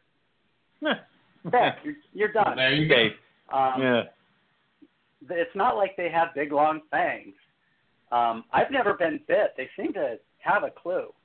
That being said, I don't handle them like I would, like, say, the blackheads, or I'll literally, I'll take the blackheads out or the Mooserannas out and just kind of carry them around for a bit. I don't do that with the Barron's racers because they're kind of flighty, but man, they have the coolest visual orientation. I don't know of any other snake that's available in the hobby that's as visually oriented as the Barron's. A buddy of mine, former friend of mine, he moved away a few years back, but he had them, and I'd go to his house and I'd hold my hand up, and he had a male and female in the same cage, and they would zero in on my hand. They'd look at it, and I'd move my hand to the other side of the cage, or the other side of the glass, and they'd follow my hand. I'd go back and forth, and it literally, it looked like, people watching Wimbledon, watching the ball go back and forth. They would just watch my hands go back and forth, back and forth, back and forth. They're really, really, really fast. Right. And, they have that physical resemblance to the rhino rats. Yes. I've never kept rhino rats, but rhino rats seem much more calm.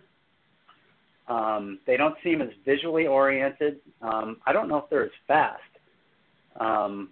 They call them racers for a reason. But, that being said, they're not necessarily freaked out. When you come in the room, they think you're food, or they think you're going to bring them food, so they tend to get excited. And they are stupid easy. Keep them like a king snake with a bigger cage. I kept my female in a 5 foot long by 2 foot or by 1.5 foot cage, and the male in a smaller cage. My female was actually able to eat adult rats, large rats. No way. Yeah, dude, they'll eat large rats. They get huge. Oh. And when you see that skinny little neck that they have, and to imagine a large rat going down that, it's kind of mind-blowing, but pretty easily consume those giant meals. They're not tough to breed. I didn't do anything special with mine. I've got I have had a couple of greens after the female dropped the eggs. I sold them to a guy that's doing some interesting scientific studies on venom and such. So they got moved down the road. I have a friend, one of my local buddies has a turquoise blue female, and I may be acquiring that. He and I are going to have to do some business. There was a pair of blues at one of the snake shows in the area a couple snake shows ago, and it was one of those, like, I'm vending the show, so I said, hey, halfway through the day I'm going to do my walk around, and I, like, blew past them, and I ended up, like, screeching to a halt and turning around and being, like, up against the tank that they're in, and they were two young ones, and they were the gorgeous, and they were the blues, and I was, like, I think I had rounded the show, like, 5 times. I, like, immediately went back to my table and tried to sell everything. So, it was one of those instances. So, one of those that I might regret later. But, oh, God, they were gorgeous. You're not going to regret it because there's people that keep breeding them. But they're blue. Yes. People talk about various different snakes that kind of have blue hues to them. And it's always pretty in that. But these guys are like powder blue and turquoise blue. It's a blue snake. And that's just not something you see. So I was actually part of the original importation of a bunch of those guys way back. I made friends with a guy in Uruguay and brought in a handful of them. So cool. Yeah, and so I got to see them early on in the hobby, and I'm glad to see that there's enough interest in them to create a sustainable population. I don't think there's ever going to be any issues with importing them because they're not rare where they're from. But the blues are where it's at. The blues are definitely where it's at. And they get the black on the spine, and it's just freaking awesome. So they're, what do you call it? Polymorphic. They come in all sorts of colors. There's blue ones. There's one with black. One of the first female that I ever had years ago, I sold it to a buddy down in California, and he wrote me back a couple months later and said, "Hey, Doug, this female turned jet black." Oh. It went from being a green snake to a black snake, and then it changed back after. I think it was probably trying to absorb some heat or something more efficiently, and he was keeping them in a cool. I knew his house was really cool, so maybe they respond to temperatures. I don't know. I just know that they're pretty interesting snakes to keep. I would definitely recommend having them in a taller cage so you can watch them move around because they like to move around. They won't just sit there in a coil and wait for a meal. They're going to be crawling around. And, like my female that I had recently, I'd walk in the room and she'd come over and look at me. And if I opened her cage, she'd kind of start pulling back. And if I didn't throw food in within the first few seconds, she'd crawl away. So, some level of recognizing my existence in her life. This is dangerous. Again, Doug, you're not allowed to come back on the show because, you're already getting me to spend like $4,000 is what we're ended up doing. This is ridiculous. So. I haven't even talked Moose Aranas yet. Oh, God. So I'm going to jump away from the Barons. I want to talk about the Musaranas, and I know you've had John Michaels on the show before. And John's a great guy, and he's been producing them for a few years, and I can't speak highly enough of him. So the thing that turned me on to Musaranas was I was on a Green Tracks trip to South America. Are you guys familiar with Green Tracks, the eco-tour company? No. So essentially it's one of those companies that puts on tours down in the Amazon, and you go down there and you live on a boat, and it's fairly comfortable living, and 2-3 times a day the herpetologist in charge or one of his assistants takes you on hikes into the jungle, and you just look for what you can find, animals or birds, mammals. Our group was looking for reptiles, and so Bill Lamar, some of the listeners might know who this guy is. He's a pretty well known herpetologist who specializes in South American species, and he was in charge of our group. And he was with another herpetologist earlier on in his career, and they were out there doing surveys and studies, and they captured a yellowtail crebo. And he didn't tell me the size; it's kind of irrelevant. But they captured one. They had it in a bag, and then later on that day they captured a musarana, and they do whatever measurements they do, and the one guy says to the other, "You want to see something cool?" And he's like, "Sure." They dropped the musarana into the bag with the yellowtail crebo, and yellowtail crebos are not wimpy snakes. They're big, strong, tough, fast animals.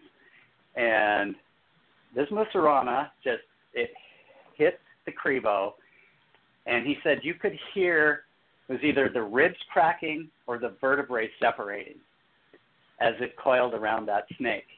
And I thought, yeah, that's kind of cool hyperbole. I didn't necessarily buy it. But the story intrigued me enough that I started looking on price lists and stuff, and I was able to score a couple of the first imports into the U.S. that were put on a price list by Glades Herp. And I got myself a pair, and eventually, they got big enough. Somebody said, "Hey, Doug, I've got these corn snakes. My son doesn't like snakes anymore." And I explained to him, "I don't keep corn snakes. They will become food." And he's like, "That's fine." And, that's just kind of the way of life. Animals eat animals. Mm-hmm. I put the corn snake in with the musarana, and it was terrifying. And I am just happy they don't get like 12 feet long, because they would kill people. Because they're rear-fanged, and the venom doesn't really seem to have a ton of effect on people. Take it seriously, but don't be stupid. You'll be fine.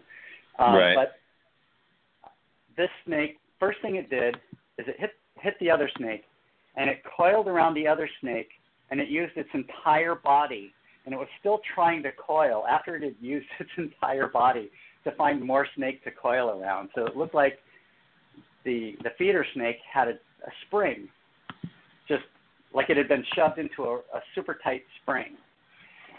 So it's constricting this thing with this crazy strength. They're so strong. Pound for pound, strongest snake I know of, bar none. So it's got this snake in these crazy coils, and because they're rear-fanged, it's envenomating it. It's chewing on it. And then as it's kind of taking control of the corn snake, it grabs its head, and it starts to pull on the head. And I've never seen this before. It was mind-blowing. He was transmitting the coils into the corn snake as it pulled its head out. So it was twisting the other snake's head. So it was constricting it, it was envenomating it, and it was doing the cervical dislocation. It was holding it was trying to break its neck. Whoa, Musarana are gruesome. So, all right. And so, I take them seriously, but just the fact that they are the most badass snakes, pound for pound, that I've ever worked with, bar none. If they got as big as like indigo snake, Godzilla versus Rodan, indigo snake versus Musarana, if they're the same size, the Musarana is going to kill the indigo. Really? It's just that simple. Yeah. Oh yeah. Yeah. They are designed to eat snakes. They're designed to eat other snakes, and so they behave that way. And the species that is common in the U.S. is not the Clelia that you see. That's your standard Musarana. The one that we have in this country in the pet trade is the Boiruna maculata, which they're a little bit more opportunistic. They live in more temperate areas, but the behavior is the same, man. They are crazy feeders. I don't mess with mine at night. Once the lights go down, right. their cage stays closed. I have 3 rules. One is I wash my hands before I touch any of the Musaranas. I can't smell like food. Right. I only open the cage during the daytime, and I hook them out. And so don't smell like food. Don't approach them during their feeding hours, and don't stick your hand inside their little hidey hole. Right. Because they tend to be strike first, ask questions later. Oh. But if you follow those rules, I've never been bit. I've never been bit by them. I've had friends get bit, and I've seen on the internet a guy that he got bit by one because he smelled like a rat, and it was nighttime, and he reached into the cage. He basically broke every one of my rules, and there was definitely some severe swelling in his hands. I think he let it chew on him for about 5 minutes. You let a hognose snake chew on you for 5 minutes, you're going to get trouble. Bad reaction, yeah. So, they're really cool snakes. As far as the colubrids go, the medium, large size colubrids, they're absolutely my favorite. And what's been kind of fun is I've got to work with David Fabius down in Uruguay, who's been breeding them for years. And, in the snake world, we don't really know of David Fabius, but he's kind of a rock star in the turtle world. He's probably the premier breeder of turtles from South America. And and he considers Musaranas honorary turtles, and so he keeps and breeds them. And he found a population of piebald Musaranas, and he could tell me where, but I wouldn't know. I don't know Uruguay or Paraguay or wherever it's from. Right. And so I was able to get in on some of the early imports of the piebalds, and so just a really cool black and white snake where no 2 snakes have the same patterning, and if you breed piebald to piebald, you get the high white. And I'm doing a little line breeding experiment where I bred a super to super. I know that's not it's the words that I use. There's that incomplete dominance and so forth, and I'm not going to pretend to understand the genetics, but you breed high white to high white, and you get a whole bunch of high whites, but then every once in a while in that group you get one that's starting to get more black on it. And the black is in it's a pepper stripe down the back.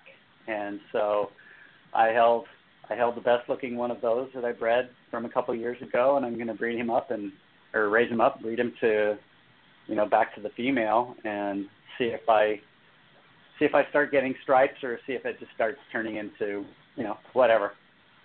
But right. And they're hatching right now. Go ahead. Are they hard to breed? No. Now, Owen is concerned about blackheads eating each other. Yeah. And now I'm even more concerned about Musarana eating anything. So Musaranas have similar dietary preferences to blackheads. They'll eat anything that they can swallow. And if the female is not ready to breed, she'll see the male as food, and she'll just eat him. You know, it's I actually had to reach in. Yeah, like you put them in, and the thing is, there's no wasted time. They just go right they go right at it. If they're going to breed, they go right at it. It's actually I know you said we can swear and everything, and I'm going to try and not make things too explicit, but they are the porn stars of the snake world. I put a male and female together, and I heard a slap, and I looked, and they were locked. It was like he pole vaulted at her and just landed, bam. And you know, but it happens pretty quick. If they're going to breed, they're going to breed pretty quickly. So you just sit there for 10 minutes. If you see nothing, if they're not acting like they're going to breed, just take the male back out. I know guys that have left them together and not had too many problems, and then after a couple of months, the female ate the male. So, you know, it's the bigger of the two will eat the smaller of the two. So, you know, my rule with him has always been put them together and sit there for 10 or 15 minutes, and if they start breeding, come back in a couple hours and take the male out. And if they don't start breeding, take the male out. So it's actually it's pretty simple, because it's going to happen or it's not going to happen. They're interested in reproduction, very much so. And I've actually had them triple clutch, you know, like produce 12 eggs and then 10 eggs and then 9 eggs. But that seems like a really good way to burn out your females. You know, I'm trying to avoid doing that anymore. So females drop their eggs, and I'll give them a smaller meal with a bunch of calcium supplementation on it, and try and just, you know, keep them from dropping more eggs. But you know, they're pretty easy to get going, to get to reproduce, and they don't get giant. But you know, I have a female that's she's probably 6 feet long, so you know, comparable to like a really big king snake or something as far as size goes. Jeez. They're cool animals. So there's Musaranas. What else can we talk about? We can keep talking about reptiles all night. Tell us. Let's talk about your bolins. I'm sure there's a lot of listeners out there that would want to hear about them. Okay, so those who have known me for a long time know that I will go to great lengths to get the reptiles that I want to get. And I told my wife I wanted Bolin's pythons, so let's go to Indonesia. And let's do some networking with the exporters. And, you know, this was, you know, well over a decade ago. And went to Bali and got a hold of a couple of exporters there, and, you know, let them know I was serious. I want Bolin's pythons. And they didn't really have people going there at the time saying, you know, sell me these snakes that you're getting. And so I paid, $2,500 for a pair of babies, which I think that would be a hell of a steal nowadays. Yeah. And what's interesting is I've had people tell me that babies are tough to get going with the Bolins. And all I did, I fed them frozen thawed fuzzies with some egg yolk, and they went crazy for that. Like literally, they were mouthing. I put the fuzzy on a plate with the egg yolk and everything, and you know, just put that in the cage, and they had their mouth, and they were scraping their mouth on the plate because it still smelled like egg yolk and fuzzy mouth. And so I never had trouble raising them up.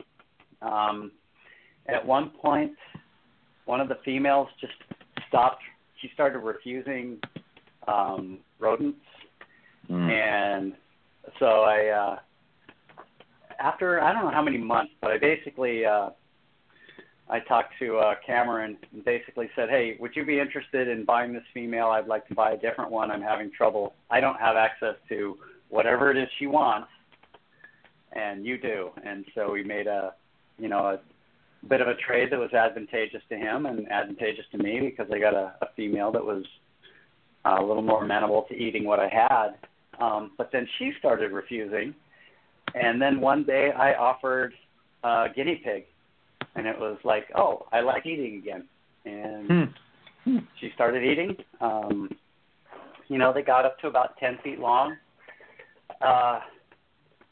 Really cool species. They really tolerate cold temperatures. I was kind of shooting at the hip, kind of guessing at what they would need and what they would like. And I'd put them together and they'd breed. And, that was never a problem.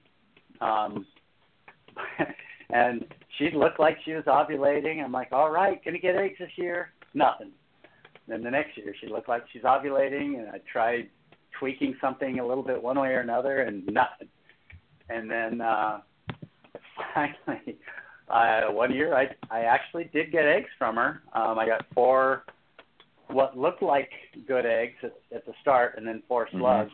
But we candled them, and they were all infertile, or they looked like they might be okay. Put them in the incubator and got nothing out of them. So, and the sad thing, man, the female got sick. She had this,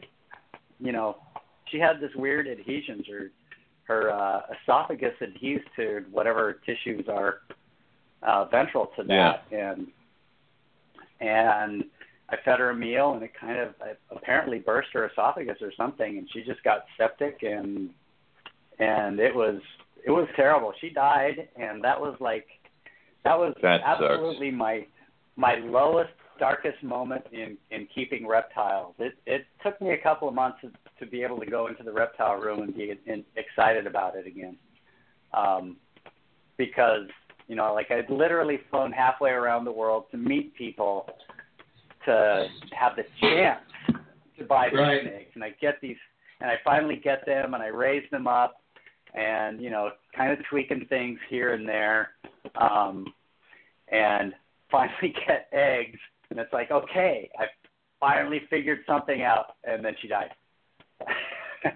Wow. And so, Jesus. Yeah, but I am actually positive on Boelens. I think this golden age of reptiles, where we're able to get caging and we're able to get, legitimate UV producing light bulbs that produce heat, and, UVA and B, and people are able to keep their cages cool, but, give them good bright hot spot to bask under. And I'm bullish on the future of Boelens. I think there's guys out there that are going to start producing babies, and I think once we start getting, full real meal deal, captive born and bred babies, I think it's going to be off to the races. And when we do, when they start breeding them more often, I'm going to buy more of them and have them again. Right. Because absolutely, I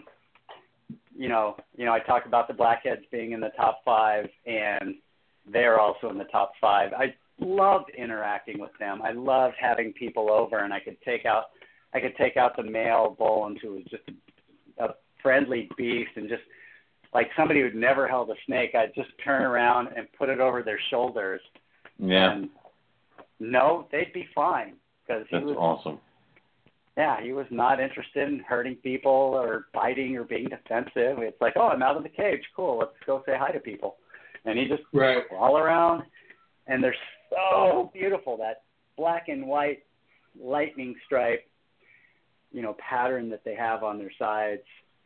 And so, Eric, I think you'll appreciate this, because, like I said, I've been listening to the podcast forever, and I think I remember you saying, in fact, I know I remember you saying that you kind of liked, the pattern and look of diamonds more than Boelens.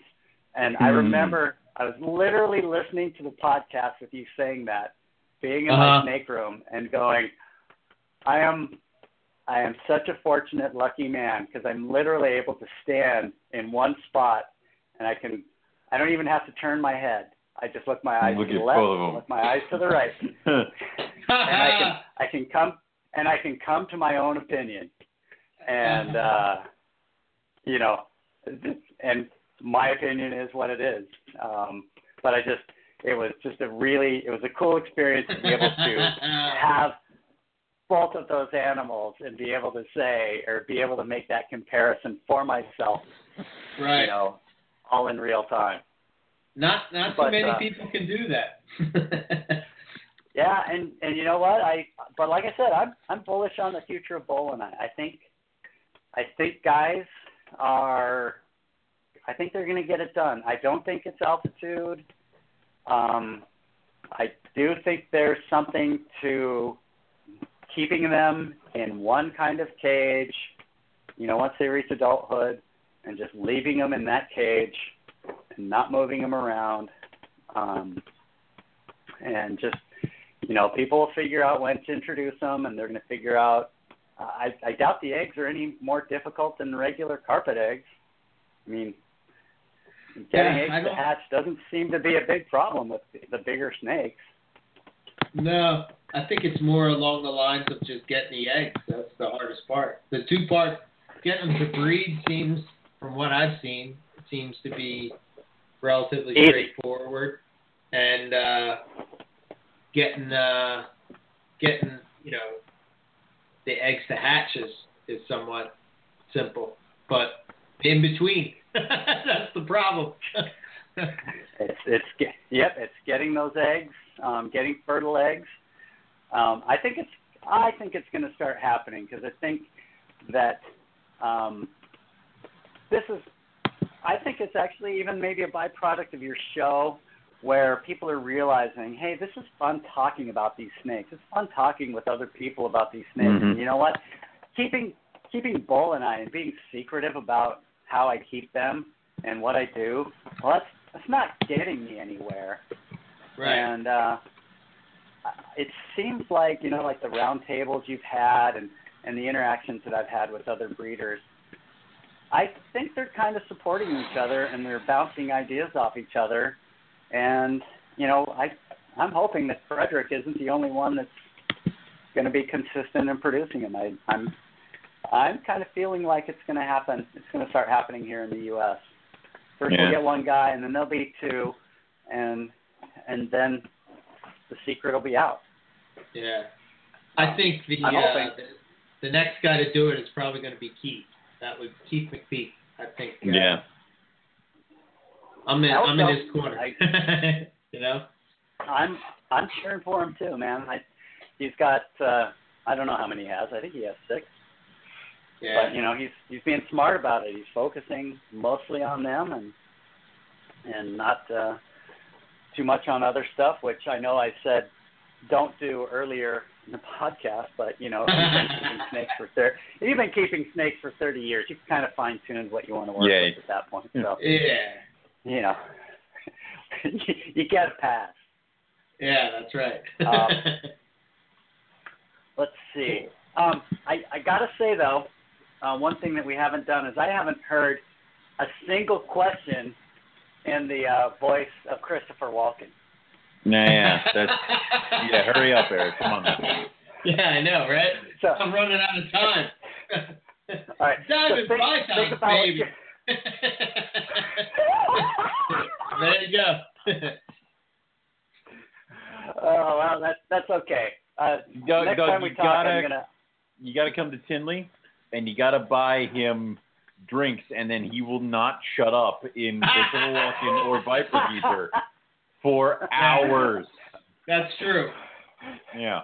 All right. Well, let's hear a little Viper Keeper. No, I take that back. Occasionally I do my own little voices, and it's got to just come from the soul. You can't. You can't just pull that stuff out on demand. That's right. It does. So let's see. Oh, I got a fun story. You guys will appreciate this because this is Morelia specific. So back in the day, I go over to I grab my jar of pennies that I've saved, and I'm going to buy a trio of Angolan pythons from Casey Lazick. Casey lives in the area. And so, I mean, I'm fortunate enough that I live close enough, and I developed a bit of a rapport with him, and he let me come to his house. And he takes out all these little baby Angolan pythons, and he's like, these guys are all unrelated and everything. And I am just psyched about the Angolan pythons. And, but you got to haggle a little bit. And so Casey offers to sweeten the deal with a trio of Breedl's pythons, Centralians. Okay. Breedli. So this is like, 14 years ago. It's been a while. Okay. It's a long time. Right. So one of the Breedli was just your normal, standard looking Centralian, and one of them was hypo, and one of them was striped. Damn it. Oh, wow. And I had no idea. I was just all amped on the Angolans, which I still have them. I love them. They're great snakes. And I let a buddy take care of the Breedli, because I'm like, my cages are kind of full, and you want to keep on, you want to take care of them. And he took care of them for like 2 years. He's like, hey Doug, you want these back? I gotta go. And I'm like, dude, you've earned the right to say they're yours. If you can't keep them, sell them and keep the money. And so I have no idea what happened to them. Oh my God! I literally, well over a decade ago, had a hypo, a striped, and a normal Centralian python. Wow! And I just let him go. Wow! I'm really good at doing things the wrong way sometimes. Yeah, that is the wrong way. Wow! God. But I knew you guys would appreciate that story because, every once in a while we do things, we make their own choices. Yeah. Oh, yeah, definitely. I've let animals go that reappear and kick me right where that's happened. With carpets, that must happen all the time where you don't know. Oh, yeah. I mean, it's not until it's an adult that you realize what you sold. Well, yeah. Yeah, now pretty I know much. what I sold. Yeah. Oh, well. No regrets. Yeah. No regrets. Well, you can always get hypos and stripes now if you want. You can get stonewashed now, yeah. I should have been that guy going, here's the hypos, here's the stripes, but no, not me. Not like I wasn't working with anything interesting. Right. Sure. Yeah. I mean, so my misfortune was someone else's fortune, and I'm fine with that. Right. I am curious. I've never really had the opportunity to talk to somebody about Angolan pythons, and they're one of my, what would you say, side favorite snakes. Yeah. I really dig them. Maybe talk a little bit about them, like what's your experiences with them and all that kind of stuff. Easy, casual. They are one of the more reliable snakes that I keep. Of the snakes that because I said I always hook everything out. And some of them it's for the snake's benefit, and some of them it's for my benefit. And with the Angolans, it's for their benefit because I know they're not going to strike me. They're chill. They're pretty. The female is a good. I don't know. She's probably 7 feet long. She's still a good feeder. She's produced, 4 or 5 clutches maybe over the years. And I think, they've got that cool beaded skin that you just don't see with a whole lot of snakes. No. And it makes me wonder why they have it. People kind of dog on them a little bit because they're too much like ball pythons, and they've got whatever thing against ball pythons or whatever. They do have kind of that interesting paddle-shaped head, I suppose. But just the look of the body, it's just a nice, healthy, chill python. I'm not going to be like hyping it like I was the Musaranas, but they're just easy. You know, you throw food at them, they eat it, and you know, I like thaw out one rat, and if one of them isn't hungry, one of the other ones is, and you know, I just take them out. They don't freak out. They don't strike. They seem pretty calm to be handled. They seem beautiful to look at. Right. And you know, I think my female is kind of getting on the aged side. You know, she you know, kind of acting a little bit more like an elderly snake, a little less interested in food every time it's offered, but right. you know, she's still fine. I still pull her out, throw her over my shoulders, and wander around the snake room and giggle. Cool. I'm walking around with an Angolan python on my shoulders. Who else is doing that in the world right now? Not a whole lot of people. I'm just going to giggle. Right. But, you know, they've got that beautiful, like, golden color to them. It's a vibrant gold that you just don't see in a whole lot of different species. So that's probably my favorite thing about them, you know, the feel of the skin and that just golden color that they get. And it's almost metallic, and I think that's just the coolest. And, you know, when it comes down to it, of the pythons that are available in the hobby, they're one of the rarest. I mean, they're not rough scale python rare, but you know, their natural habitat's not the widest ranging. So it's not like they're easy to be found. So, you know, I definitely encourage folks, you know, work with them and breed them, because, you know, that's definitely a couple of species that might not be coming back or coming into the United States on any frequency anymore. Right. Any tips you could give me for breeding those guys? Anything, or is it just your standard python breeding? Yeah. You know, standard stuff. Your snake room gets cold in the wintertime, and you keep them together when you do. I've kept my trio together all the time. Ever since I owned them, I've just kept them in the same cage.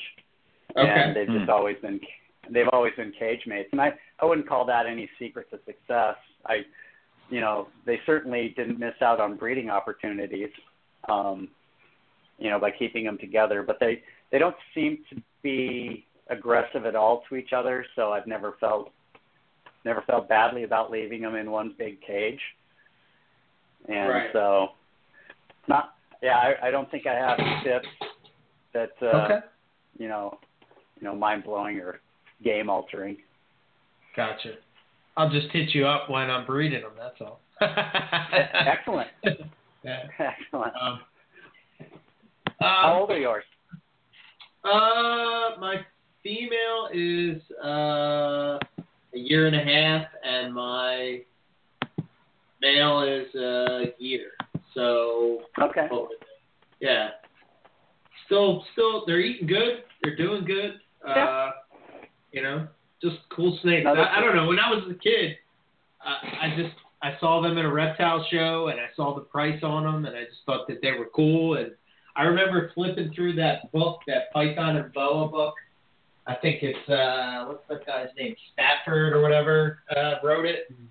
You know, I saw them in there, and I was like, wow, that's cool. And it was cool to me because it was rare, and nobody had it. So when I saw it, I was like, oh man, you know, I want to get one of them. And they were always one of those ones that I kind of just like put off and put off and put off.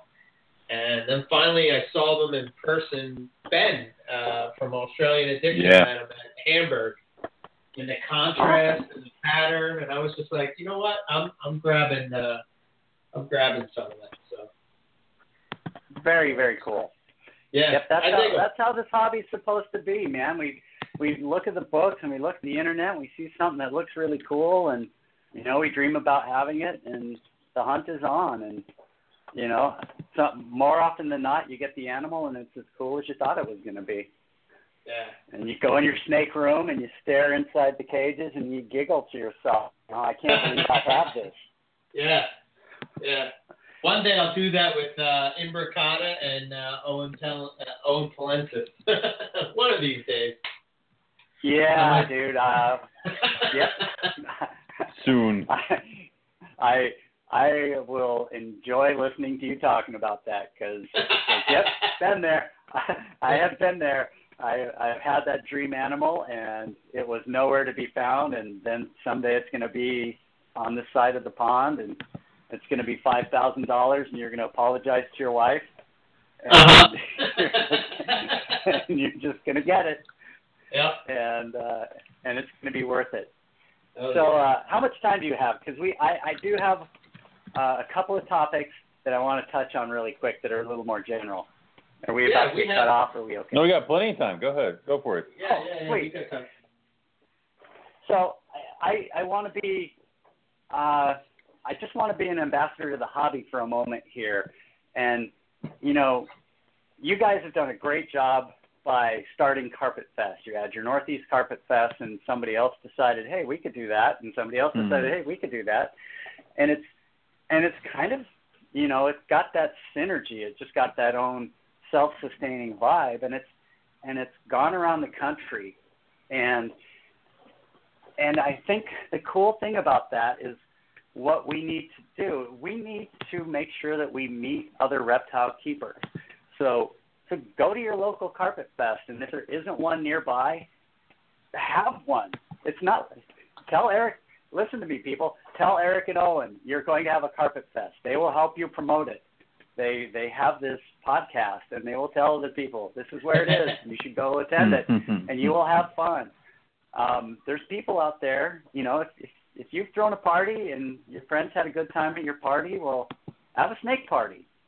You know, have Carpet Fest or have Python Fest or whatever. Go to your local herpetological society and start meeting people in the flesh and network, and let's make the hobby a little bit stronger and social. You want to have those friends where, you know, I broke my arm a few years back, and my cages were starting to get a little rank, and I was able to call a buddy and just go, hey, I can't clean my cages. Can you come over? And I'll owe you one. And he came over and took care of it. But if I hadn't been social and, you know, made an effort to meet other people locally that keep reptiles, my snakes would have suffered. Right. And, Yeah. you know, there's the legal aspect of things where, you know, the Humane Society of the United States they don't want us keeping snakes, and they'll shut your state down. But if, you know, you have a herpetological society that's nearby, you know, start one up if there isn't one nearby. But if there is one, join it and make it stronger so that when, you know, they try and change the laws in your state, you know, you can go talk to your Senate or your state senators and representatives and actually have some clout with them. You know, being a member of the local herpetological society, it's scientific sounding, and it, you know, you'll have some clout, and you know that's the kind of stuff we need to do to make the hobby more fun for everybody, and make it last longer. And it's going to make it so we can keep more species, and you know, I mean, you know, we can make this more fun. Carpet Fest is a blast. And how many people are you guys meeting at Carpet Fest? I mean, that you still keep in contact with? There's tons of them. Tons, yeah. You know, people I never knew, like they're driving up from Portland and that to come to Carpet Fest, and it's like, wow, there's other snake keepers, and they're like normal people. And some of them aren't normal people, but they're interesting. And right. You know, it's have fun, be social. And join the groups, join a local herp society. And as a side note, Nick Mutton has been nothing but a trooper at Northwest Carpet Fest. You try to kill him for years. But you know, he's not just doing it for show. Every time he does something like that, U.S. Ark makes money. He's not dressing up in drag because he wants to dress up in drag at one of my parties. Well, he might, but you know that's his decision. You know, yeah. But he's he does that because people are it's become part of the game. You know, we will pay money to see what you do to Nick. But if people aren't going to step up and pay money, you know, well, Nick doesn't have to do anything. So, you know, we do this to make money for US Arc, which brings me to the next topic, which is, Eric, how have you let Owen get away with not being Northeast Carpet Fest? Not being killed? Yeah. You know, thrown in a hot. How is it that Owen hasn't been thrown in a hot tub filled with ice water? We haven't had a hot tub to throw me in. Next year we will. Recently. All right.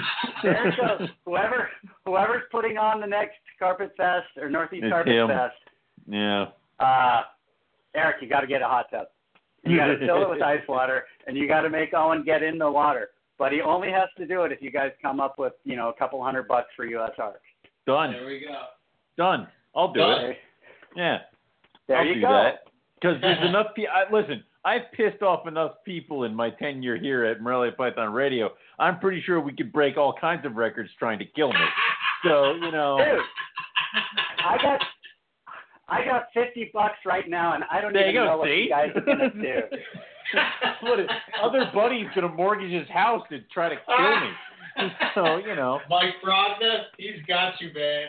Yeah, I know. It's like there are enough people that will, like people from my high school are going to show up and try to murder me. They won't give a damn about the snakes, but, you know. So there you go. This is a great fundraising thing. You get to be the whipping boy. People will remember it. They'll laugh. And, yeah. Hey, so I'll eat a rat, too. I mean, I'm fine with that. Whatever. No. Well, you know, I've always told Nick there's nothing that I will ask you to do that I wouldn't do myself. So there we go. Eric. Yeah. You got to be willing to do it, too. Eric? I would do it. Yeah, man. I'm in. See, there you go. But you just have to be willing. And raise double the money. This is a dangerous precedent we're about to set. So, you know. But, you know, as long as it's all in fun and doesn't cause anything more than, you know, maybe a couple of Tylenol to cure the headache to make it go away or whatever. Right. I mean, I got slapped by Nick Mutton. Holy shit. That dude bench pressed 400 pounds, and he was gentle. Yeah. But it's like somebody paid $20 to watch Nick slap me in the face. Okay. We don't want to do that. People, again, would pay a crap ton of money to watch Eric punch me or something. So. Again, $50. But the problem is that I feel that Eric would, like, all of a sudden start getting a lot of rage that he's been bottling up towards me out. And, you know, he starts cursing and hitting me. You stupid man! You never asked, like, you didn't go, you didn't go. He just completely unintelligible as he's kicking you in the stomach. No. We don't want to give him that. If we open that door, Eric might just kill me. So, you know.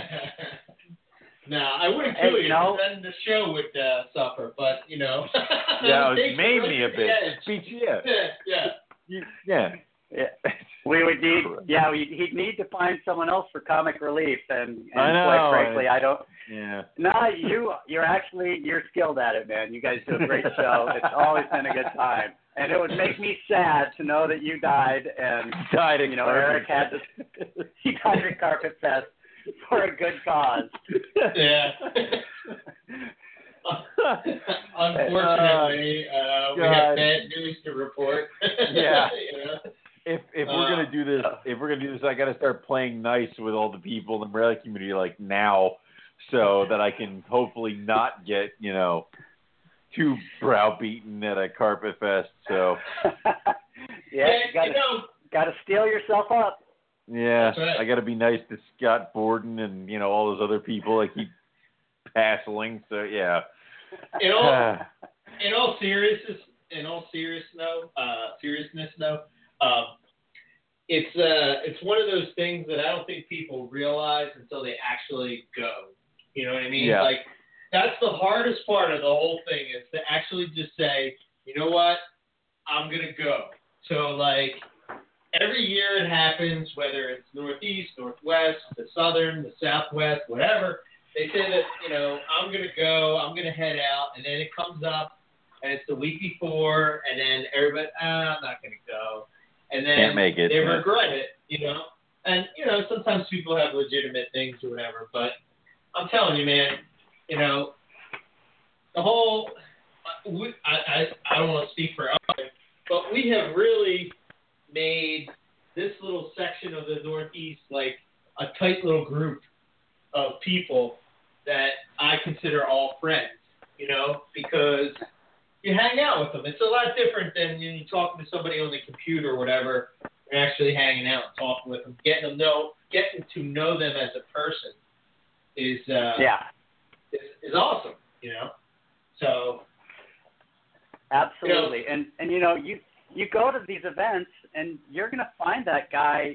It's like, wait a minute, you work with that species? I've wanted to work with that forever, and and it's that networking that will make your hobby easier and will just make your life more fun. You're gonna have that guy that you can, you know, send a picture of the latest hatchie that pops out. Right. And you know, it's this hobby is better when we're social, and it suffers when we're antisocial.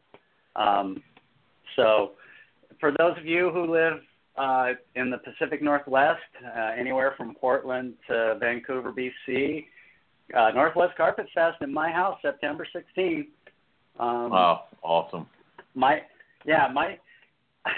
The past few years, you know, we've been having this, and my wife and I always try to have get-togethers and parties. We've got a good house and a good yard for, you know, having friends over. And every Christmas season, you know, we have family and friends over. And the past few years, we've had Carpet Fest. And my wife told me that the people that come to Carpet Fest have consistently been nicer and more gracious about being invited.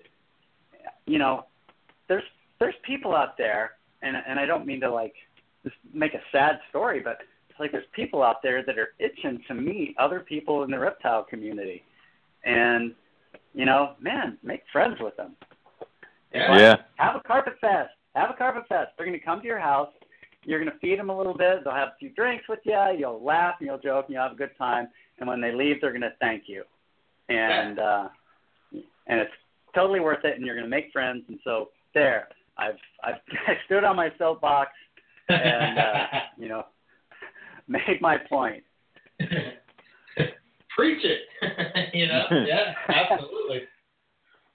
That's awesome. You guys are still rolling with it, and you know what? It's one of those things that we kind of have almost all the corners of the country. We got the Northeast, the Southeast, we got the Northwest, the Southwest, and we got the Southern, and then we kind of made like Tinley Park the unofficial, you know, Midwest carpet Sure. Fest. So it's kind of cool that we're getting that. But I would still love to see more, and I still think that there's room for tons more. So totally. Yep, I agree. And you know, Carpet Fest is not just Carpet Fest. I mean, people listen to your show that don't have carpet pythons because you guys have kind of the last remaining quality podcast. And you know, I shouldn't say that. That's right. Yeah. You listen to us by default. Yep, we win because. Boy, that was certainly a backhanded compliment on my part. But no, you guys have maintained the show, and there was like the Herp Nation radio that went on for a while. It was fantastic, and it went away, and you guys just kind of kept on plugging. And so the people that are listening to your show, they don't necessarily even keep carpet pythons, you know. They keep all sorts of stuff, and those people are still going to go to Carpet Fest and have a good time. So, you know, let's all do it. Let's have a good time together. This past Northeast, I think we had quite a bit of blood pythons and short-tail python keepers. Yeah. You know? And they were like the, let's say, the Nick Mutton and of the short tail world. You know, I mean, you got like guys like Keith and Matt and Frank was here, and these are like legit guys that are doing some pretty awesome stuff in the short tail world. Absolutely. And they just do it because I think Matt, I don't even know how Matt he just kind of, because we live close, I guess, was like, how did we meet up with Matt, Owen? How did that happen? I don't even know. It's been so long. I don't even remember. Listen. Matt and I have always, I knew of Matt at the shows, and then they started putting me behind Matt at reptile shows. So, Matt and I started talking more and more and more, and then I think you came with me to one or two shows, and then that was it. It was just like more and more and more, started talking more about carpets and stuff like that, and then it just kind of got hooked. So. I wanted to get into short tails, and I wanted to buy something from him, so I did, and I went to his house. Yeah. And he showed me his collection, and then it kind of went from there, But, I mean, he doesn't even really keep carpets at all. He's keeps more chondros, 3? I think. Yeah. But, yeah, but he's got, the chondros and the rough scale, and, so he's working on other stuff. Sure. But my point is that I guess what I'm saying is that if you're going to make friends in the herp community, you don't even necessarily have to be into the same thing. You know what I mean? Right. It's just like, if you got somebody that's close by you or whatever, reach out, man. Absolutely. Get to know the person. You guys had Bill Hughes on couple not too long ago talking about Tanzania, and and he and I just, that's one of those things. He and I just met, whatever, and now it's like we're constantly call each other on the phone and chit chat and that, and sometimes it's stuff we each keep, sometimes it's stuff that neither of us or one of us keeps, and they're just excited to talk to somebody, and we just need to keep more of that going. So keep it going, keep spreading the reptile love, man. That's right. Definitely. I like it. Cool. Yeah. So, I guess before we get cut off, we definitely want to hit on the closing question. Yeah, we made it. All right. We made it. Christopher Walken, talk to me, man. What I'm curious about. That's it. If you could hook anywhere, I can't even try. I can't even begin to do it. Yeah. Yep. It's one of the. If you could work with any species without limitations of finances or law, what would it be and why? So I have always loved this question when you guys have asked for your guests, because every time you ask it, I'm like, yeah, what would I keep? Yeah. And not to pat myself too hard on the back because I'll hurt my shoulder, but I've kind of done it. I wanted Bolins. I wanted Bolins, and so I went and got Bolins, and I wanted Shinglebacks, and I went and got Shinglebacks, and I wanted Moosseronas, and I went and got them.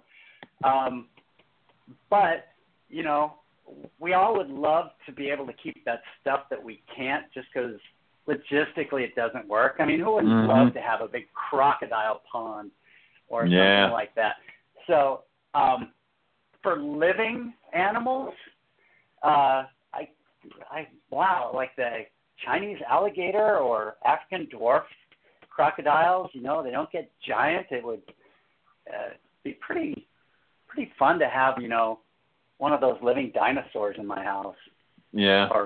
Or because money is no object, it would obviously, laws are no object when money is no object. And so, you can make yourself a zoo and be AZA certified if money is no object. And so, yeah, I'd probably have me some African dwarf crocs or some Chinese alligators. But who wouldn't love to have, Galapagos tortoises or aldabrans? And, it's the dream goes on, and, I'm sure today's Chinese alligator will be tomorrow's Galapagos tortoise will be, a tuatara. Yeah. It's going to change from day to day. But I had to think, what is something that no one else has said? And I thought, I would love to have a triceratops. There you go. We did not specify. Yeah. or maybe a dimetrodon, some of those proto-mammals. Yeah. Stegosaurus, they got that. The Stegosaurus has that Thagomizer tail, and I see myself getting impaled. I mean, I get freaked out when a sand boa strikes at me, and I just couldn't imagine, 4-foot spikes swinging in my direction. Yeah. But yeah, you never said I couldn't have a triceratops. Or I did not. At least go herping. And so there you go. I would like to have a 25-foot long fern-eating triceratops. There you go. All right. That is the new one, Owen. Write it down.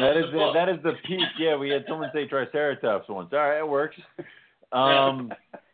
If you could go herping anywhere on the planet, where would you want to go, and what would you be hoping to find? And again, you didn't say it had to be now.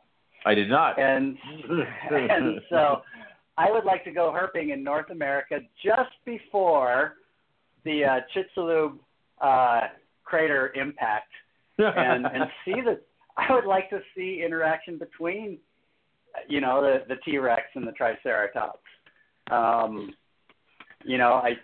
I've been fortunate enough, in my life with my job and my time off and that I do my rock climbing, and when you go rock climbing, you're outside, and so you end up actually herping, and so I've managed to accidentally go herping all over the United States and Canada and Mexico and Australia, and so I've been very fortunate along that lines, and so I'm just going to have to say,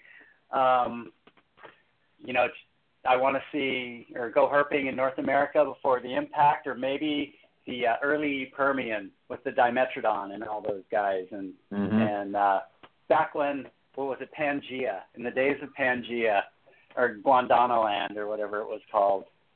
How cool would that be to see those things before they became rocks? Yeah, so that's what I want to do. And so make it happen, Eric. Make it happen. It's not really herping; it's more of time travel. But yeah, whatever. Somebody at Carpet Fest has got to have that figured out by by now. Year. I mean, come on. Well, the logistics. It's just logistics. Yeah. Well, you said money is no object. That is all true. Right. That is true. Excellent. So there's my answers. Awesome. Those are the new ones. So, obviously, how does someone get in contact with you if they want to chat up animals, or if they're interested in purchasing any of the animals you have for sale? I used to have a just a web page, but I no longer really run it as a business, and I'm truly just a hobbyist. And so on Facebook, you could probably look up Douglas Taylor, and then add reptiles or rock climbing, and I'll be the guy whose profile is just black. It's easy to find because there's no picture there. It's just black. Got it. And you can do that, or you can show up at Carpet Fest, or let's see, how else? I guess I don't give my phone number over the show, but I can give my email. It's Tonka. It's Tonka's house. Tonka was the dog, so now that makes sense. Tonka's house at Comcast.net, and send me an email. I love talking snakes. I love talking lizards. Yeah, man. So I if I have time, in my day, which summertime between my climbing and paddling and reptiles and that, I might seem like I don't want to talk, but the rainy season will come in a few months, and I'll have a lot more free time. Very cool. Awesome. Cool. Well, yeah, thanks for coming and hanging out with us and chatting all these different species that don't get a whole lot of love. So I always like covering that type of stuff. I put it in the archives, and people can listen back to it. So yeah, fantastic, guys. You know, thank you for punching me in the wallet. You know, with all these new species that I got to get into. So that was nice. Apparently, I've made it so people are going to be punching you in the gut too. Oh yeah, you got both. I'm just getting hit all over. That's a twofer. That's a twofer. I have done my job. And I can now relax. You can sleep Excellent, easy guys. tonight, Seriously. my friend. Hey, thanks. Seriously though, thanks for putting on a great podcast. You know, we out here in internet land, we truly appreciate it. You know, keep finding interesting guests and keep it coming because, you know, I listen to podcasts all the time and the news is bleak but science is fun and reptiles is way fun. So, you know, let's keep it coming. Awesome. Will do. All right, guys. All right. Thanks for talking. Thanks. Absolutely. Cool. Let's see. All right. So next week, we have Mark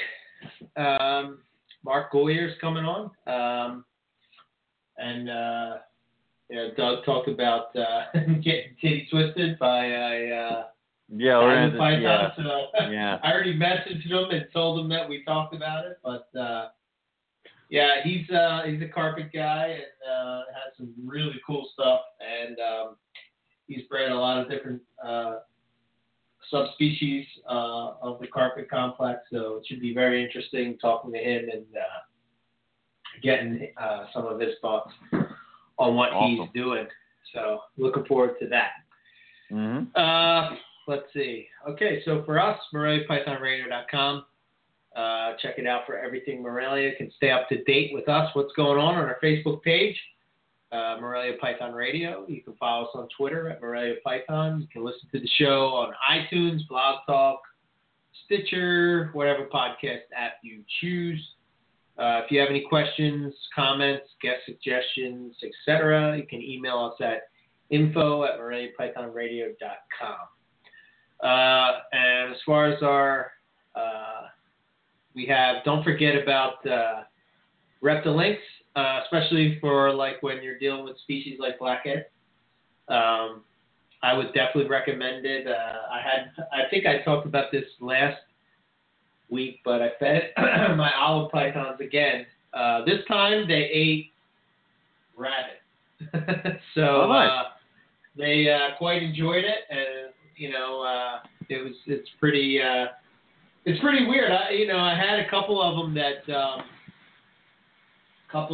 they were like a little weird and like they kind of, I don't know, and I'm probably just thinking too much into it, but they kind of were like, they struck at it because it was just like, it looked like it was just instinct, and then they were kind of like, what the hell is this? You know what I mean? So I had to like go back in it and do it again, but I've had pretty much, I'd say 98% success with my stuff taking it. You know, some of the ones that were harder to get going, and what I would call, I don't want to say stunted growth, but you know how you have like that trouble feeder and they kind of like fall behind? Yeah. I'm kind of using them for things like that and getting them, putting the weight on them. So it seems to be working pretty well. So check out Reptilinks, Reptilinks.com. Nick's an awesome guy, and he has a really good idea what's going on over there. So check it out. S&J Reptiles, Ian Bissell, he's always hooking us up with, he led us to Bill Hughes. That's the one guest that I've used so far, but a lot of the other guys I haven't had on yet. But there's a list that we're working on, and we're going to get some chondro shows and stuff. I didn't want to do it too close to us going on GTP Keeper Radio. So probably in the next month. We got to get hooked up with Bill at some point. We're going to get the calendar winners together. Yeah. So That should be coming in the near future. snjreptiles.com, or you can check it out on Facebook, S&J Reptiles. As far as myself, E.B. Morelia, basically ebmorelia.com. I just updated my website. 2018 breeding season page is almost 100% complete. So you can check it out to see what we have what we're going to have, hopefully, in the 2018 breeding season. I took 2017 off to really kick it out of the park in 2018. So a lot of coastal pairings I got going on. Yeah. Which is, I know. I'm pleased. A lot of cool coastal stuff. But check it out. And if you, obviously look to that page for any updates or whatnot. So as we get closer and things start to progress, I guess if you're interested in something or want to get on a list behind Owen, because he's already gotten on the list. God damn right. He sent me that today. I laid down the line of which ones I want. Yeah. Yeah. Yeah. First pick of these 4 clutches. Yeah. So if you're interested, just send me an email at eric@ebmorelia.com. You can check out updates for what's going on. I do have a Facebook page, Instagram, Twitter, all EB Morelia. So, and the website's ebmorelia.com. That is all I have. Cool. What I got is you can go to rogue-reptiles.com, check out all the stuff we got going on over there. There is currently all the babies that we have for sale are listed on the snakes for sale page. We even have an adult male up there too, a caramel boy I'm trying to get rid of. And as far as the Facebook page, you can look up Rogue Reptiles at facebook.com. Give us a like over there. Same thing goes. There are for sale baby gallery over there, and I'm actually going to start doing more organized galleries of what our projects are and what our animals are on the Facebook page as well. So look for updates for that. As far as shows, I currently have one show coming up where I'll be vending, and that is the October Tinley Park Reptile Show. But I will be attending both this weekend on Saturday, the Oaks Reptile Show, as well as the August Hamburg Reptile Show, and probably the White Plains Show in there too. So if you are in the area and want a baby delivered, we can do that as well. That's all I got. That's all we got for you guys tonight. So what we will say is we will catch you all next week. Thanks for listening, and see y'all back here for some more Morelia Python Radio. Good night.